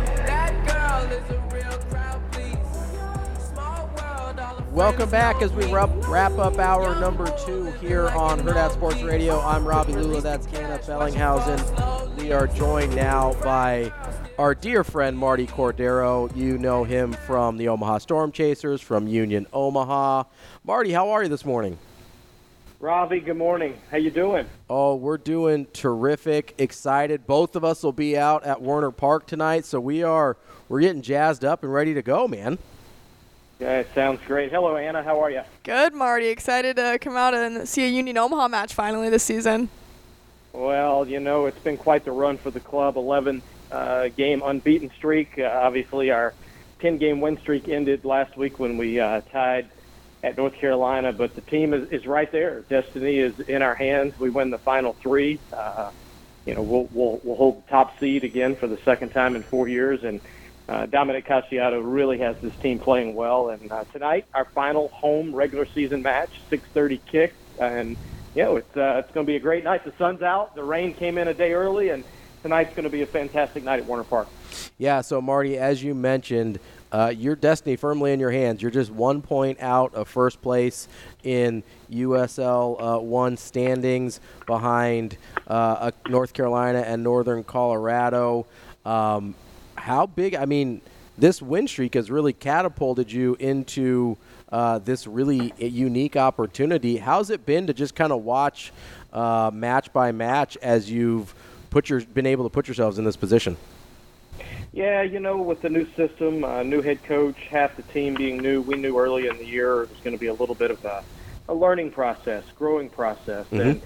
And once the squad got past April, May, we could see some things starting to click. And I'm not engaged on the soccer technical side on a day-by-day basis, but our GM Peter Marlette, Dominic Casiato, head coach, and his assistants Kevin and Ladule really have done a great job of finding players that would fit the system, and it just took a little time, for everything to come together, and it has been awesome, watching the progression. And I've said this in other interviews, I think not having a deep run in the U.S. Open Cup actually helped us because it allowed the team to focus on the regular season table and the regular season matches. And while it was fun last year going deep, we also ran out of gas in the USL League One side. So I'm excited about tonight, final 2 road matches, and then playoffs, which we will host at home on either Saturday the 21st or Saturday the 28th here in a couple weeks.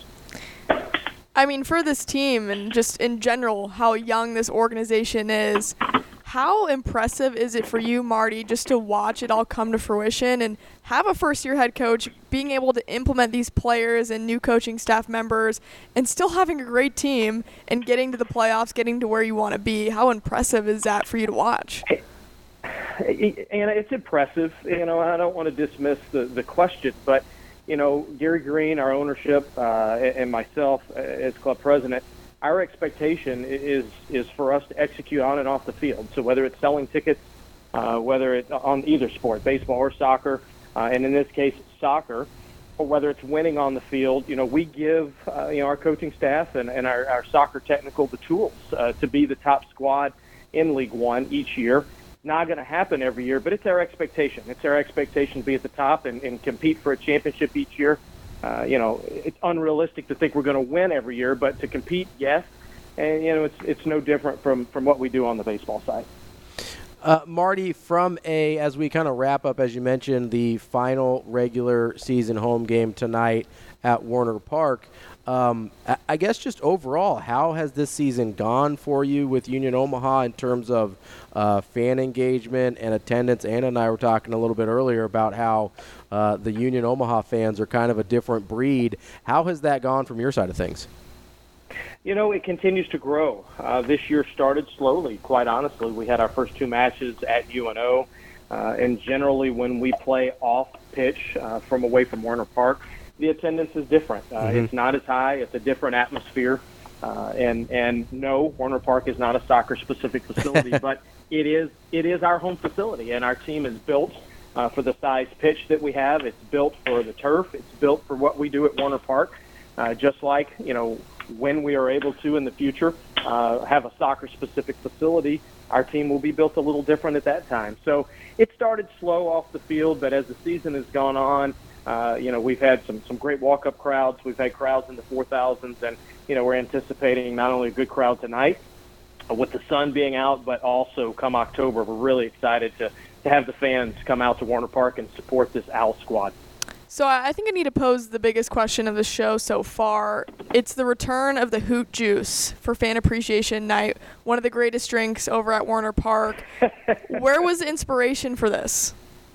I wish I could take some credit for Hoot Juice, but we challenge our food and beverage partner, Oakview Group, and a couple of years ago, Ryan Slane, who was our long-term general manager, who moved on to other things with Oakview Group, but they came up with this Volt color adult juice pouch that hangs around your neck, and we have been bombarded with where the heck is Hoot Juice this year. So Hoot Juice is back tonight on the same night that we will do our first ever premium giveaway. So the first 1,000 fans, courtesy of Nebraska State Soccer Association, will get a Rashid Nuhu bobblehead. So if you want a Rashid Nuhu bobblehead, first 1,000 fans, gates open at 5:30 tonight. But, yeah, I think once the bobbleheads are given away and once people set in for kickoff, Hoot Juice, I think, will be the beverage of choice tonight, Anna. Great question.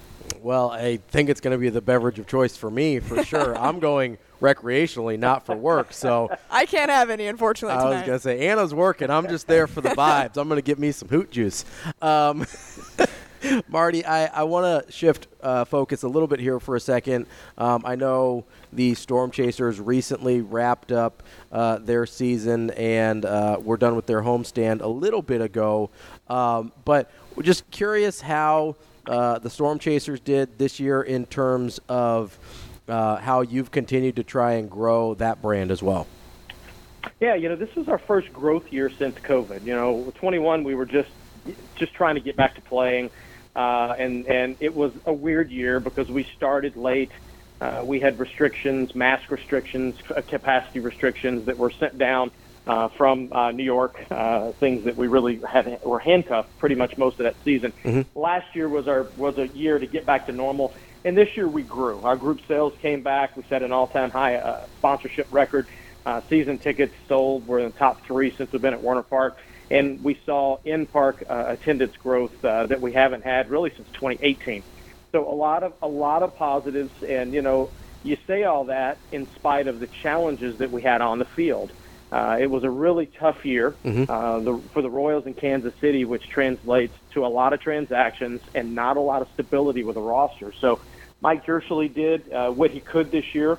The team, I tell you, I really applaud them. They were competitive down the stretch, even being shorthanded on some nights simply because of the continued roster moves. But we're optimistic. If you look at the Royals at the end of the year, they won 10 out of 11 at one point. They ended up finishing the year winning 12 of 16.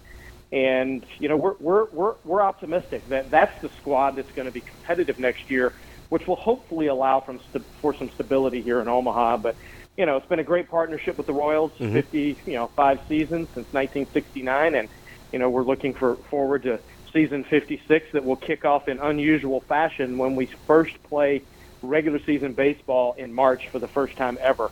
So that should be very interesting next year. Marty, Anna was telling me about this photo of you at Rosenblatt Stadium as the stadium was closing. I didn't realize that you had been involved with the team so long. I thought you were too young for that.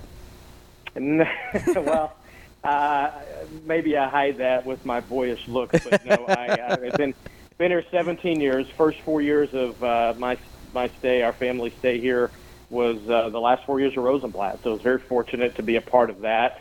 Not only shutting it down, but being able to help create the future or guide the path forward for Warner Park. And, it was a great time of trying to figure out where the franchise was going to go, and then negotiating with Sarpy County amongst other municipalities, ultimately locating, where we are at Highway 370 and 120th Street.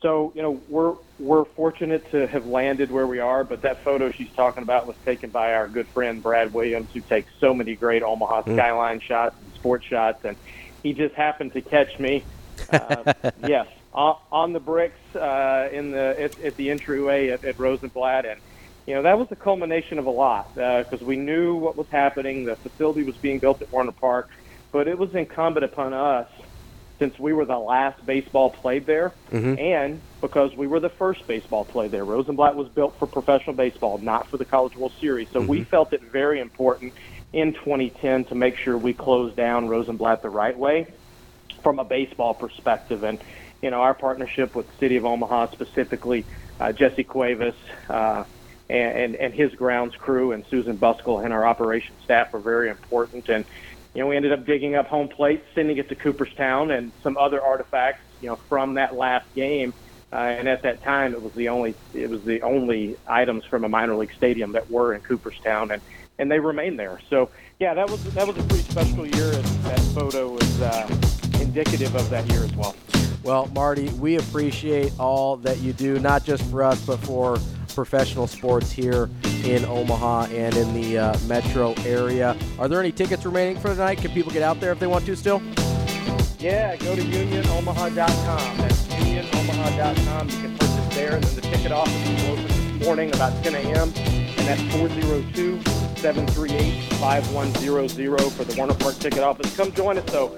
Parking lot opens about 3:30 today. There'll be tailgating with Omaha Parliament, and gates open at 5:30. Robbie, see you tonight. Anna, see you tonight at the park as well. Marty, you're the man. We appreciate it. We'll talk to you soon.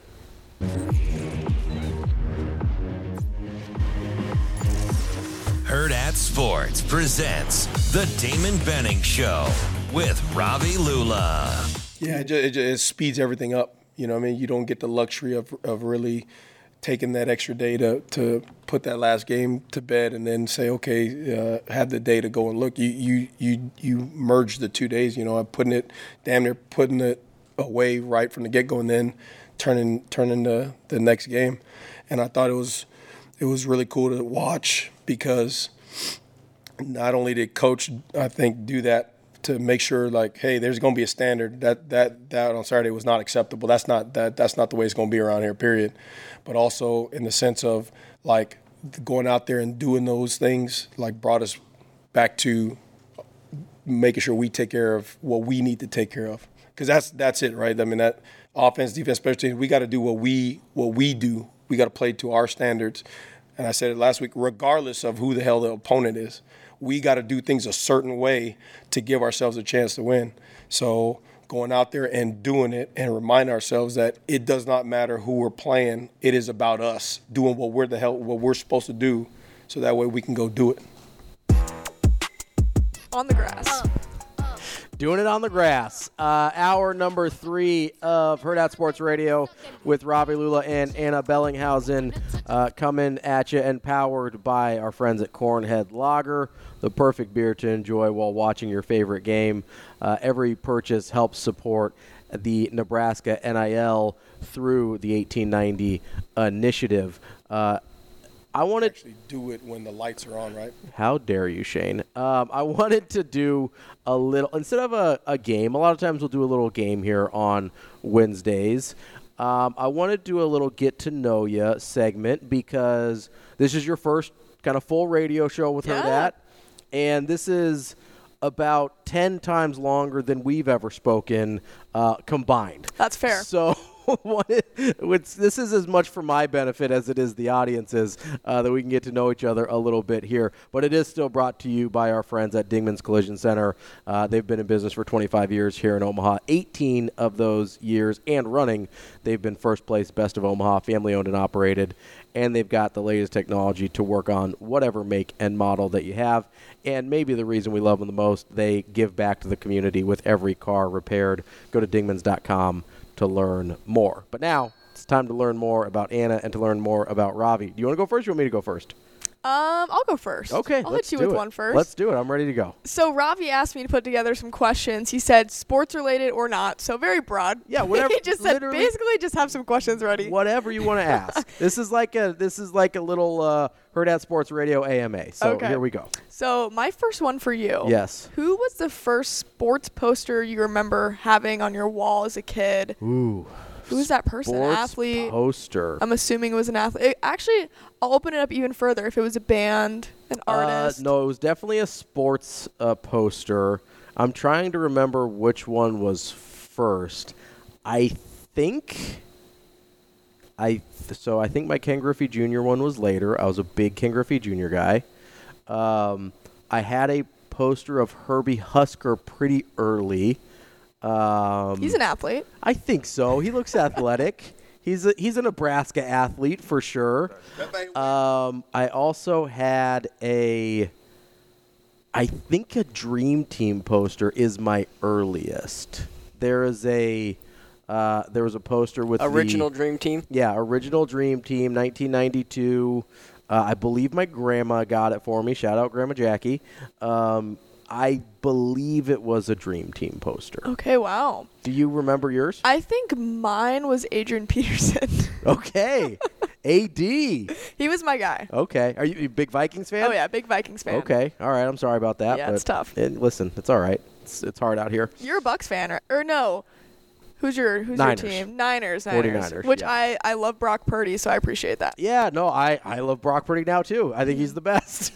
Oh, I'm sure. You're on the Brock train now, huh? Oh, without a doubt. I love it. It's terrific. Okay, so here's my first one for you. This one, let's ease you into it a little bit here. What's your favorite thing you've done working for Herd At? Oof, man. Okay, so it's definitely between the College World Series and March Madness, but because the College World Series obviously is in Omaha every year, I'll go March Madness and seeing Creighton go to the Elite Eight. Okay. That to cover was absolutely phenomenal, and just seeing the emotions and the elation on the faces of the coaches and the players after covering them throughout the entire year and watching them go through a 6-game losing streak and being kicked out of the top 25, right? So that was one of the coolest moments maybe of my life too. It was amazing to see. Well, it was one of the my favorite things in my life as well, because I've been a Creighton fan my whole life. So, and we might get to talk a little bit of Creighton here at maybe 9:30, because I know you've been covering practice as well. But that's a terrific answer. What's your next one?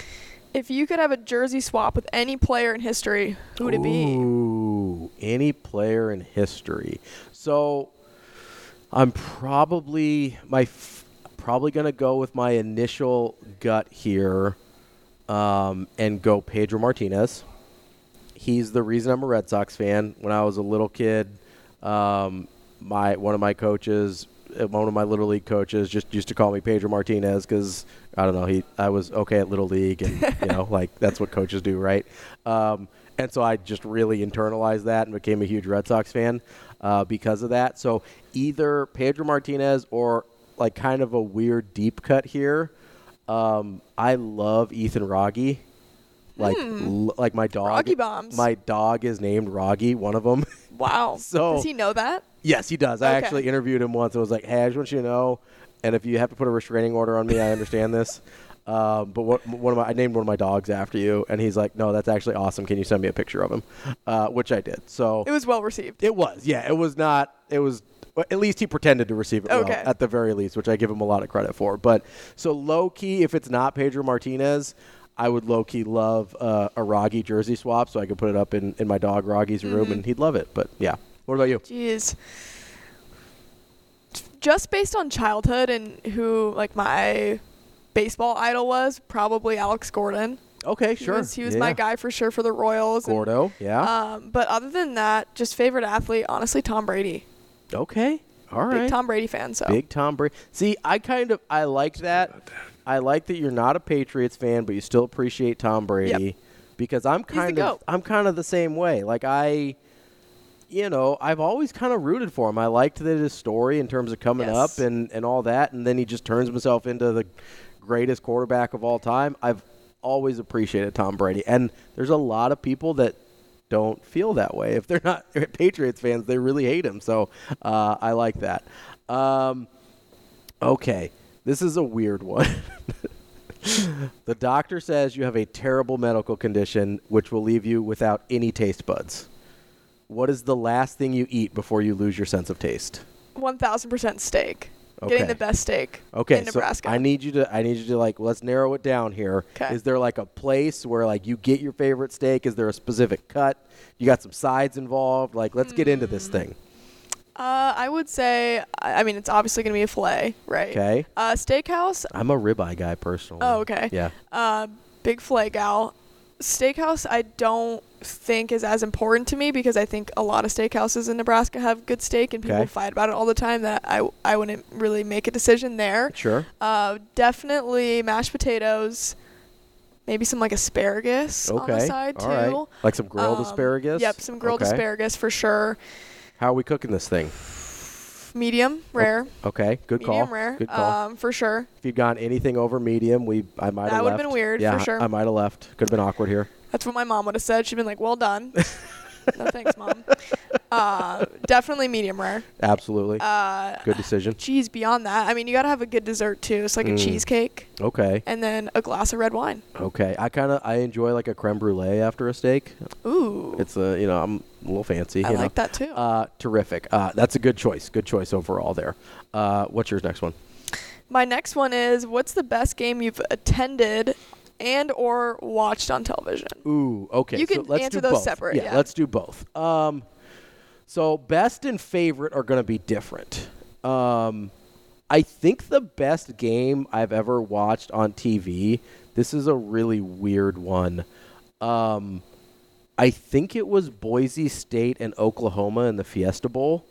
Adrian Peterson was in college. I want to say 2007 in that big upset that Boise State had over Oklahoma. I watched that thing from start to finish. I think if I remember right, Boise State gets out to a big lead. Oklahoma comes back, takes the lead. Then you've got the hook and ladder and all the trick plays to get Boise State.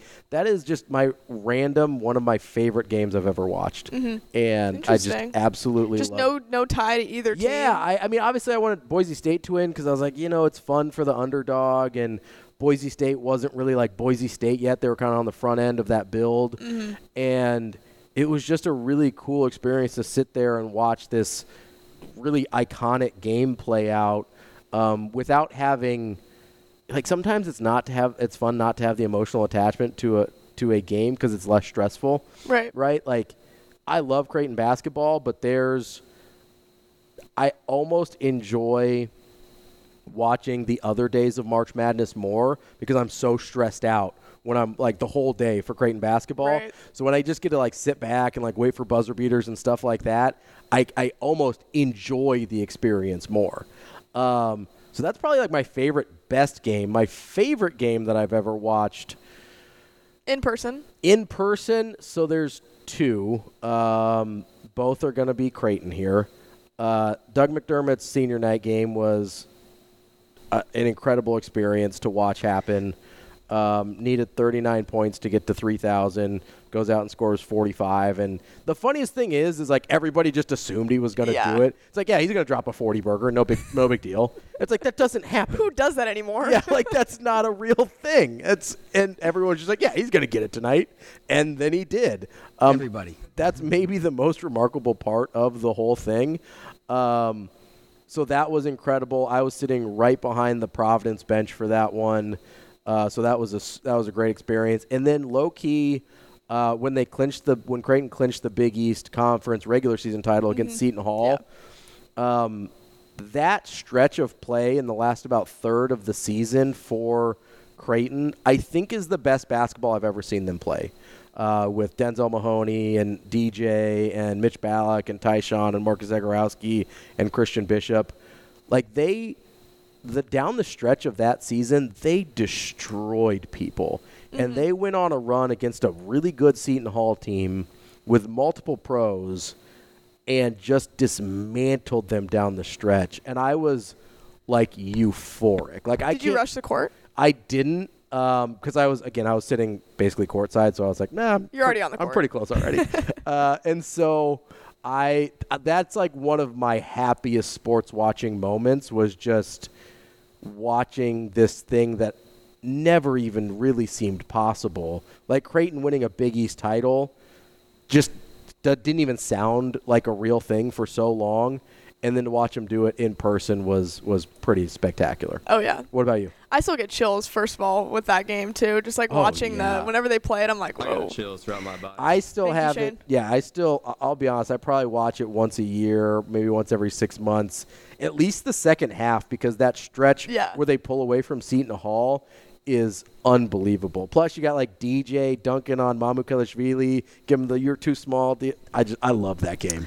All right, for me, first watching, not in person, 2014 AL wildcard game, back in the days when it was just one game. Was that against the A's? So it was Royals A's. Yeah, okay. Absolutely electric. Was that the John Lester game? I think John Lester was starting for the A's in that. I'm going to have to pull up the box score, man. I don't know. No, you're okay. Go ahead. I was just I think I was in probably my freshman year of high school at that point. Yeah. And staying up all night watching it, and it was absolutely amazing. I mean, as a Royals fan, going through those years of not having any success in the playoffs. Yeah, not even getting to the playoffs, right? Not even being competitive for the most part. Right, not even getting there. And then seeing those guys like Eric Hosmer, Mike Moustakas go through Omaha and then get to Kansas City made it more special because 100%. You felt like you really did have a connection with those players. I mean, Lorenzo Cain, Salvador Perez, all of those guys. Alex Gordon, those core group of guys that were built through the minors, honestly, and made their way up together. It was super special. Well, and some of those guys like Lorenzo Cain came over in the Greinke trade with Milwaukee in the first place, which was, I know,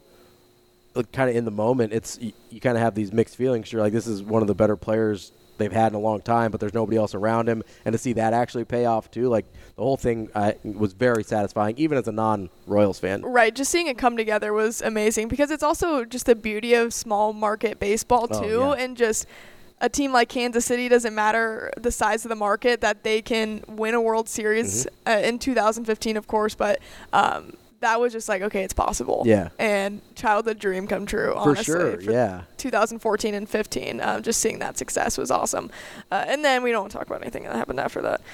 The years after. Okay, best game I saw in person was Kansas Duke here in Omaha, Elite Eight. That was awesome. 85-81 overtime, Kansas won. Okay, yeah. That's terrific. Electric in Omaha. Yeah, absolutely. That's a great one to see in person. I'm much more of a homer, but that's an all timer. Yeah, I don't have ties to either of those teams either, but you just have to appreciate.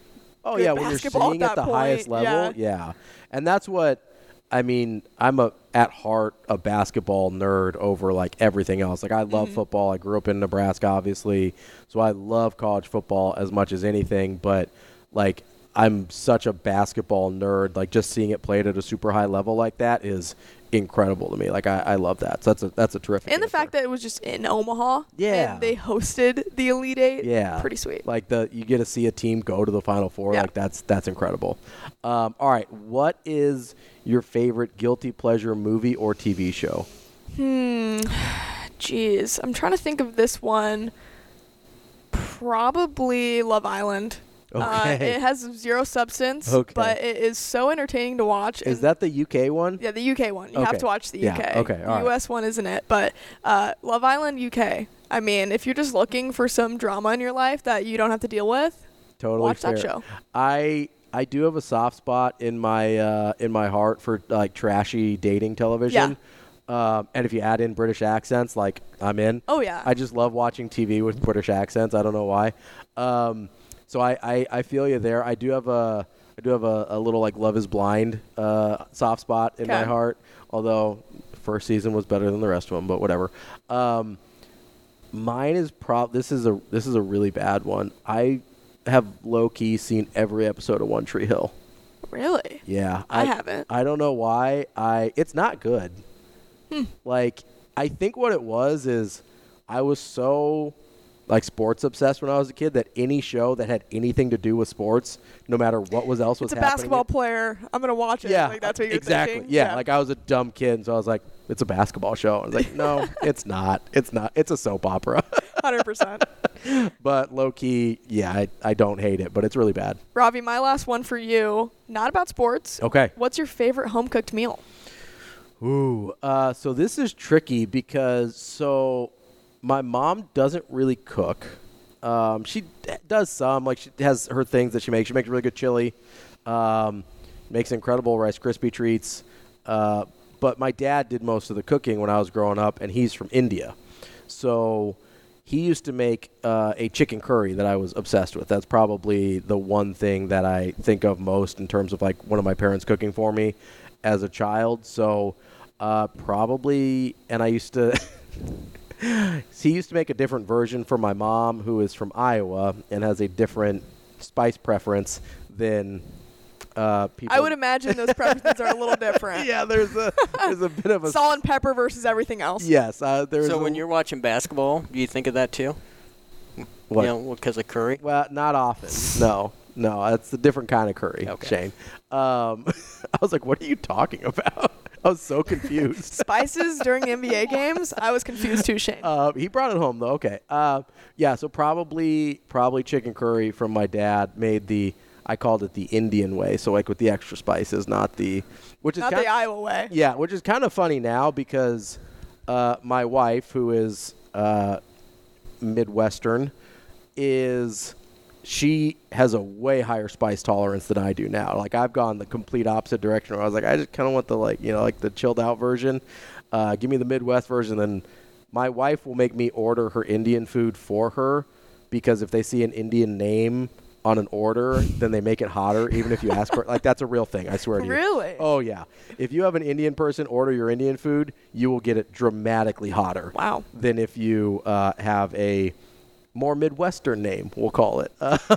What about you? What's your home cooked meal? Jeez. Okay, so same situation. My dad was the chef in the house for sure. He was the one always home cooking the meals. My mom probably thinks ketchup is spicy, honestly, so I'm glad she wasn't cooking. Random, and I feel like this type of meal doesn't get that much love, but sloppy joes. Okay. All right. I feel like that doesn't get talked about that much, but my dad makes a mean sloppy joe. Like a good slept-on food for sure. A good sloppy joe is really good. I probably wouldn't have thought of that, but okay, I like it. Yeah, it was random for sure, but I'm like, I kind of miss a good sloppy joe here and there. Yeah, you don't see a lot of sloppy joes outside of like elementary school these days, so that's a good one. It's not like a thing you can order at a restaurant. So there are a couple places. I can't remember where they were. We randomly had a caller about this at one point. Talking about places you can get sloppy joes in Omaha. So if that caller, whose name I can't remember because it was months ago, is listening, please call and tell Anna where she can get sloppy joes in Omaha. Please let me know. Speaking of callers, we've got Michael on the line. He wants to talk about Union Omaha on the Warhorse Sportsbook Hotline. Michael, what do you have for us? A few things about Union Omaha. Huge game tonight against Charlotte for Union Omaha. If they win, they'll get to go and to be in first place in USL League One. That's right. Yeah, Marty was telling about how they control their destiny in terms of winning the league here. So that's exciting stuff there.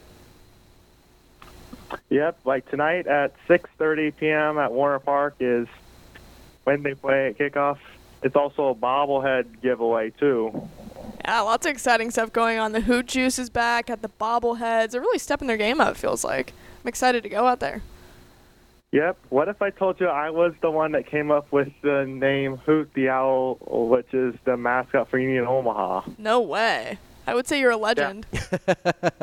I was the one that came up with that name a couple years ago, even before Hoot even existed. I thought, if we had an owl mascot for some time, name him Hoot, and ended up being like a popular name choice via a poll. And then last season, Hoot made his debut. And the rest is history. Michael, we appreciate the call. Another good reminder to get out to Union Omaha tonight. Get out to Warner Park. Get some Hoot Juice. Go see Hoot the Owl, who Michael...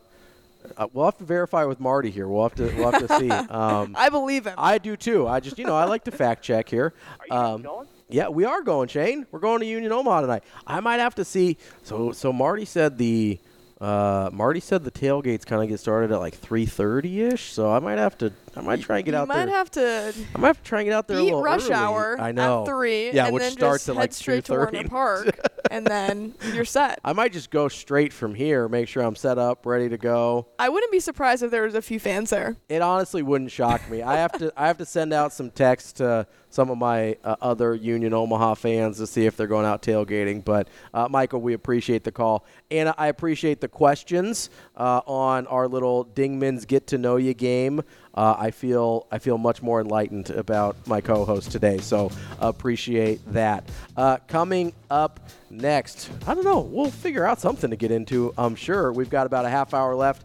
Want to say hey to our folks in Lincoln, KFOR, who joined us for this 9 o'clock hour. We will have more of Anna Bellinghaus. Myself, I'm Ravi Lula.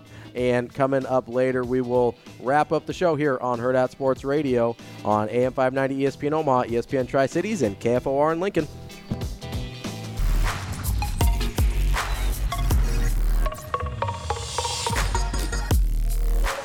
Hurrdat Sports presents The Damon Benning Show with Ravi Lula. Welcome back to Hurrdat Sports Radio. I'm Ravi Lula. That's Anna Bellinghausen here with me on a Wednesday, catching up on some of the questions that we were asking each other in the last segment. Somebody asked me on Twitter, Joe wanted to know if I was Team Nathan or Team Lucas on One Tree Hill. Team Lucas all the way. He was the shooter, so that's my sweet spot, is the always love a shooter there. So definitely there. Amazing Daniel says all-time jersey swap easy. Jackie Robinson. I'm not sure what he would have done with my JV practice jersey though. Fair point. Amazing Daniel. So if I wanted to go sentimental, which I could have there, I probably would have gone Brooke Behringer. He was so I met him at a diabetes camp when I was a kid, the summer between his junior and senior year. And so he was a very important figure in my youth. So if I wanted to go sentimental, I probably would have gone there, but I wanted to try and keep from crying on the air. So definitely decided to skip that one. On the Twitter feed, or on the YouTube feed, Weekly Geekly was all in on your mashed potatoes pick with the steak. I'm more of a I like au gratin potatoes, like the real thin sliced cheesy potatoes. I'm picking mashed. If you're telling me I need to eat a potato, I would probably prefer mashed every time. So is mashed your favorite type of potato? Like full, like everything's on the table? Oh, yeah. Over French fries? Whoa. Okay, over French fries, that's tough. See, what about like tater tots?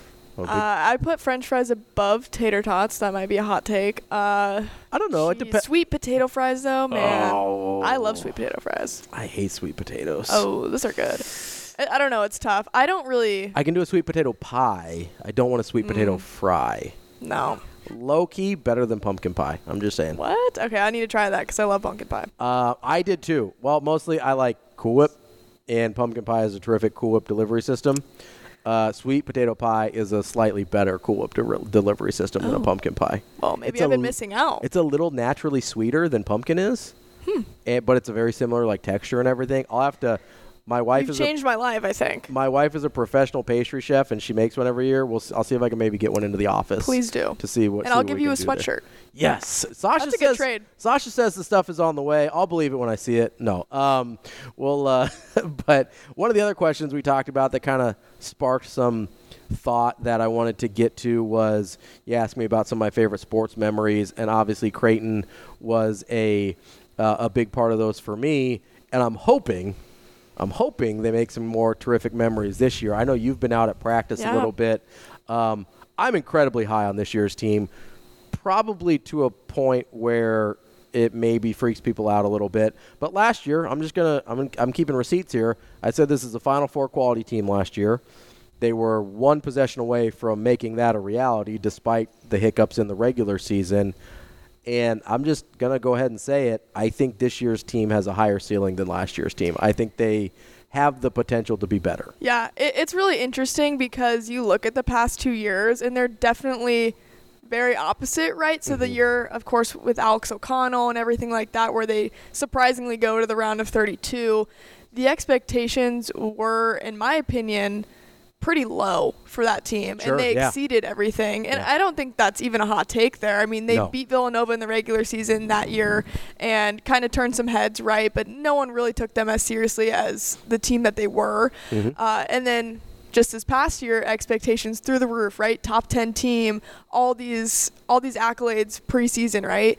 And then they, again, lose 6 games in a row, fall out of the top 25, and it looks like the season's over. Yeah. And they end up going to the Elite Eight.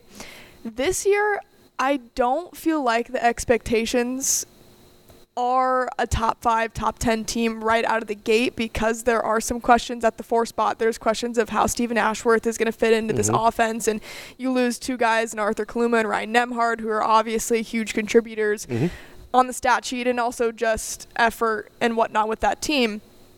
And just continuity, right? Those guys have played together for 2 full years. And seeing that development, right? You're bringing in new guys. There's always going to be hiccups, of course. But what I think is interesting this year and the vibe I've been getting from practice is that we're sick and tired of the narratives. We don't care. We're old.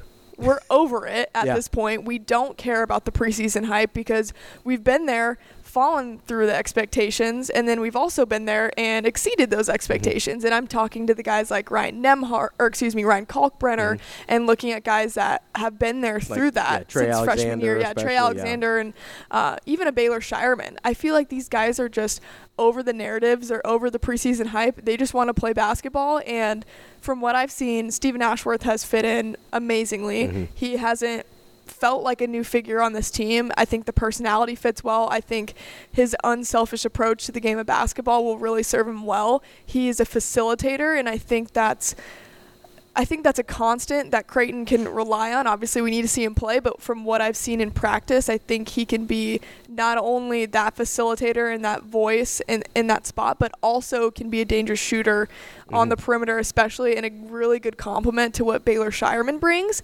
And I've watched Baylor in practice.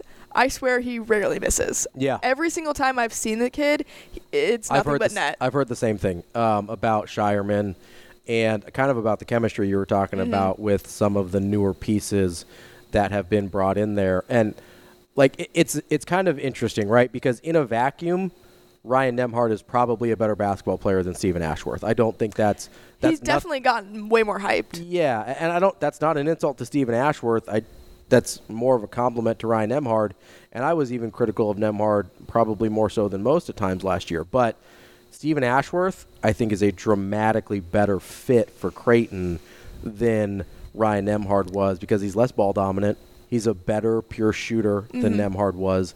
And because of those things, I think it allows Trey Alexander to take more of a prominent role as an on-ball guy.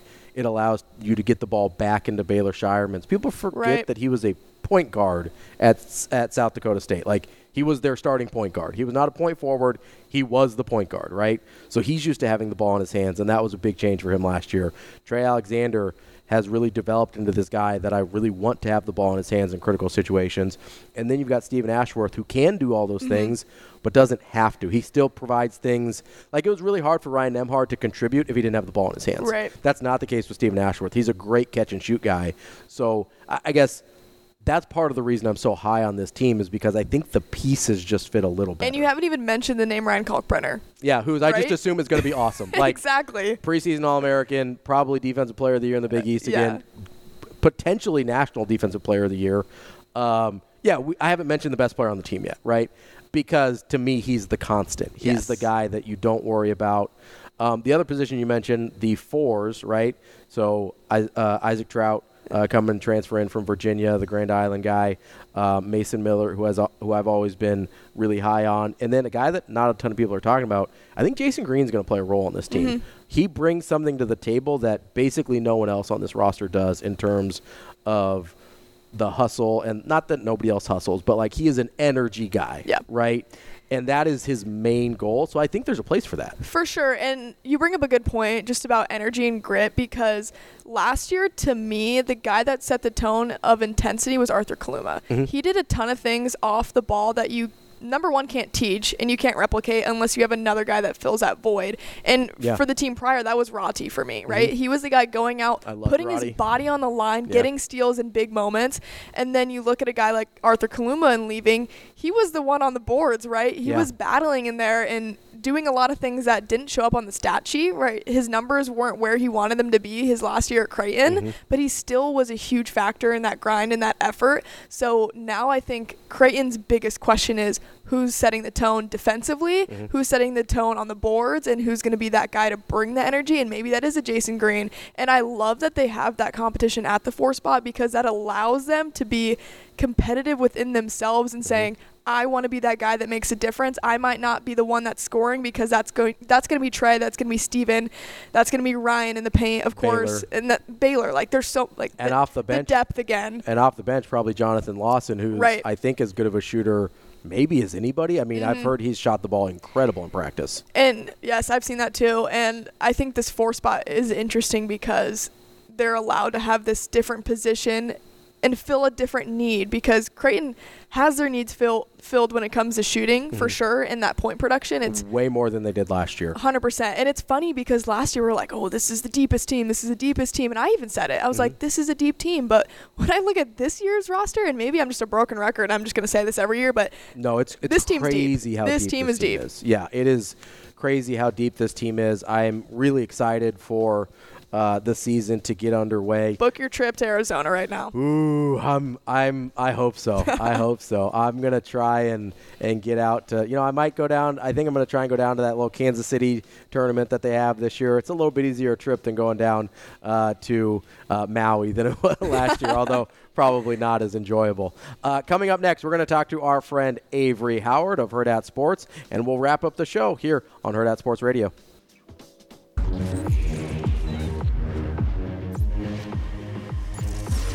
Hurrdat Sports presents The Damon Benning Show with Ravi Lula. In my first year at South Carolina, I had our GA, graduate assistant, was doing the playbook, and we had to pull him out of the office to play quarterback. So nothing new. Whenever you start adventures and you come into a new program and you start to build it, it's not always easy, and you got to be creative in how you attack, daily challenges. So we don't really look at it as challenges as much as opportunities to improve and get better. Yeah, I said what I said. I'd rather be. Wrapping up the show here on a Wednesday, I want to tell you real quick about our friends at Rockbrook Camera. They are not just about selling you a camera. They're about helping you become a real photographer, whatever that means for you, whether you're recording and sharing your life or trying to be a professional photographer. Rockbrook Camera has you covered. They've got the latest and greatest technology, and they'll support you after the sale. They've got monthly classes and can teach you some of the basics if you need to get started. You can trade in your old gear, help you upgrade on that one, or if you're just trying things out, you can go through their extensive rental department as well. Make sure you check out rockbrookcamera.com or visit them in Omaha at 168th and Center or in Lincoln at 70th and Pioneer. Joining us now is our friend Avery Howard of Hurrdat Sports. Avery, long time no talk. How are you? Such a long time. Good morning, guys. It's been almost a full 24 hours. I don't know how you've handled it. Yeah. What? There's a lot going on. Obviously, we covered a lot of Nebraska stuff yesterday, but I'll probably hop in there for you. As we heard Coach Satterfield and Coach White talk yesterday, one of the things that really stuck out to me, and I asked Brian about this a little bit, was Coach White's comments kind of seeming like he didn't think he'd been aggressive enough. We've seen 2 games straight without sacks for the Nebraska defense. Are you expecting to see kind of a dramatic shift with that? Is it more just about having Kem Lenhart back? How did you kind of process some of those comments? Yeah, I did think it was interesting as well. I think also sometimes, I think we've discussed this before, that, coaches are going to go up there and say, hey, that's on me. And I can understand at some point if they didn't think they were coaching hard enough or being aggressive enough, and some of that mindset was trickling down for, I know they've all week been saying, they were playing not to lose, but if they're going up there and saying, we weren't aggressive enough, maybe subconsciously they were trying to play it safe in areas, even if they, of course they would never admit, we didn't want to go out and win, but I think they wanted to make sure their guys were comfortable against what Michigan was throwing at them. But nonetheless, I think what we saw from this Nebraska defense the first few weeks to what we've seen the last 2 weeks have been quite different. Maybe I don't want to say this team feels complacent by any means, especially on the defensive side, but maybe just because the performance had been so fluid, maybe it was starting to maybe feel like, okay, we've got a rhythm, we've got this figured out. And I think you have a team like Michigan that comes in and challenges that to prove again, no, we've definitely got things to work on. And even though Coach Rule has said that, it's not perfect. They've got tons of things to work on. Unfortunately, it takes the number 2 team in the nation to come in and maybe do a wake-up call. Yeah, Avery, we talked about this earlier in the show, but Matt Rule putting a lot of eggs in one basket and saying, hey, you'll find out about this team, you'll find out about me come Friday. What do you think that needs to be?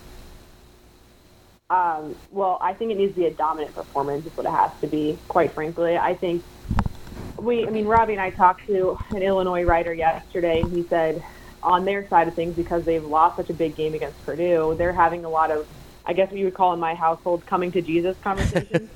And so I'm curious how that looks for both teams, because if Illinois is having those, and we don't necessarily know what their press conferences and just what their practices look like, but on Nebraska's end, everyone seems a little bit fired up. Everyone seems pretty disappointed, but pretty angry in terms of like how it's time to turn things around. And I really do think that I think actually when you guys talked to Brian Christopherson earlier, he talked about, Coach has been, he said earlier this week, he's like, you've seen the nice coach rule, you've seen the rule that will walk through the process with the guys, but, it's time for me to kind of get on them, and he cares too much about this team. And I also think that still has to do with the process. Like, how many times have we heard this coaching staff say standards again this week? Like, there still is a process, but there's also a standard that has to be upheld throughout this process. And I think this past weekend was one of those where it was like, it's just truly not good enough, even if we're learning and even if we're like, the messages from the head coaches, even if we're getting this together, if we were trying to write this shit, those performances still aren't justifiable. So I think this weekend, I think the best way to put it is Tony White's words. They have to play with their hair on fire and truly kind of play with a pissed off attitude. Avery, I'm looking at the way this schedule kind of plays out, and we've talked a lot about the opportunity in front of Nebraska over the next few games. But do you think let's take the optimistic view for one point. Let's say they go 3-1 or 4-0 over the next 4 games. Do you think we're going to look back at this whole Sunday full padded practice thing as a major turning point in this season? I would say so. If that's the case, if Nebraska goes 4-0 in the next month, holy cow. That would be incredible, I'm sure, for every Husker fan out there. Because what did we say yesterday? That there hasn't been a 4-game winning streak in 2016. Yeah, 2016, right. Yeah. Yeah, so that'd be incredible. I would say, I think sometimes you have to have practices like that. Sometimes, it's a wake-up. And even though we've discussed this so much that there's a process building, it's a day-by-day thing, and trying to stay positive and keep the head up and trying to, pay attention to small details along as the season goes. Coach Rhule still wants to win today. I think sometimes that's kind of got lost. He is a day-by-day coach. Mm-hmm. But I think it would be, mistaken for him to not say, we want to get victories where we should be getting them, from in his words. Right now in this season. So if they went 4-0 and, the Michigan game was the game that turned things around to, I guess it makes me think too, last year, what do we think the response was from Nebraska after getting beat to an Ohio State or a Michigan or such teams? Do we feel like it was this pissed off attitude, or it's kind of oh, that's just kind of how things go? So I think seeing this switch in attitude a little bit, I think fans would look back on potentially this Michigan game in a response as probably a turning point. I feel like the response from Saturday had to be different, right? I think if it was just the same old, that would be super worrisome. And I think it would get fans angry, honestly, if they're looking at their head coach and seeing just the same things come out of his mouth rather than, okay, we're changing things, we're having a padded practice on Sunday that we don't ever do. I think this was a good turning point, regardless if it pays off or not. I think it's still a, like you said, come to Jesus moment, Avery, of, hey, this is serious. And Matt Rhule has said, I think this was in his interview with Damon Benning, this doesn't feel like year one for him at Nebraska. He feels like this program and the resources and the players are further along to where this can feel like more of a year 2 for him. We'll have to see how that ends up being, obviously, at the end of the season. But I just want your thoughts there on those comments and where this team is right now. No, I totally think you're on the right path there because, like I mentioned, before what fans and people were seeing after big games and big losses and, the fourth quarter losses, it was just the kind of the same old. And, of course, media and fans don't get an inside look at practice. But from an outside perspective, it was hey, nothing's still changing. We're not getting any answers as to, because of that crushing loss, and it felt like there wasn't as much fire and desire out there, what's going to change, where I think that's dramatically switched, at least in this week. We've seen a response change. We've seen what the coaches have said. There's really been a flip switch. It's really gone from, I believe in these guys, to, we're going to get there, to, I believe in these guys so much that we're no longer accepting those kind of performances here in Nebraska.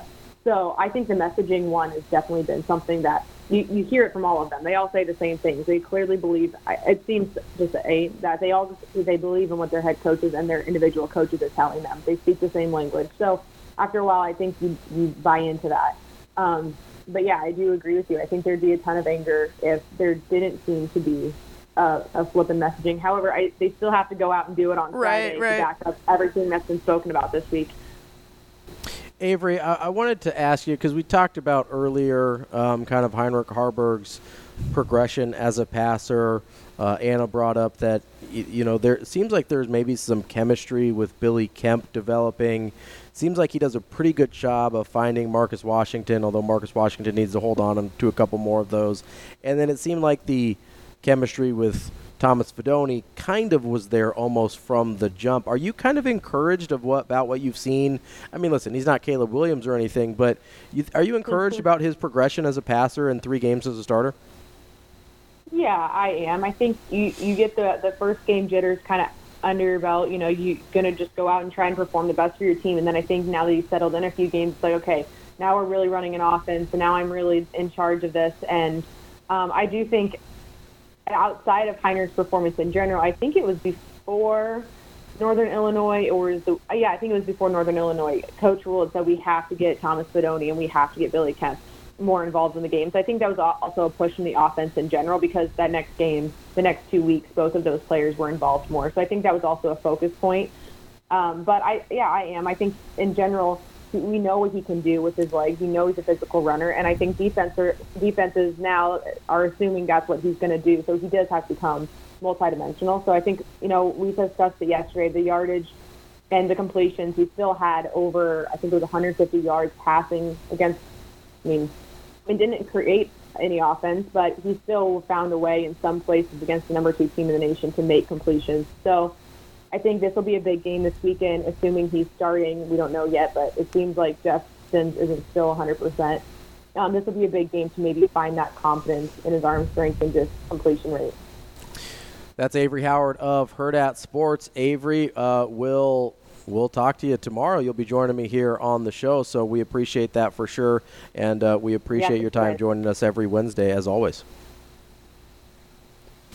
That's our friend Avery Howard. Anna, thank you so much for joining me here today. We had a great time. I feel like we got to know each other a little bit better. I still don't know about the mashed potatoes over French fries. I still don't know about the sweet potato pie. Listen, I'll bring one in. I'll have the wife make one. That's not a misogyny thing. She's a pastry chef. So I will have her make one and bring it into the office, and you can try it out. I was skeptical too, but it's life-changing. And I don't know about Anna saying that I would have a Babe Ruth poster. Yeah, that was off the air. Sorry, Shane. I think she was just making fun of you because you're old, Shane. Which I was. Makes me feel better because I'm a lot older than her too, but it's all right. We had a good time. Anna, thank you so much. Thanks so much. Hail Varsity Radio, every weekday afternoon from 4 to 6 p.m. On Thursday, show from counterread.com, Brandon Vogel, former Colorado football head coach Gary Barnett, and staff writer for The Athletic, Mitch Sherman, that and more. Hail Varsity Radio is the best sports talk radio show around. Chris Schmidt and Elijah Herbal have you covered every weekday, 4 to 6 p.m. with Hail Varsity Radio.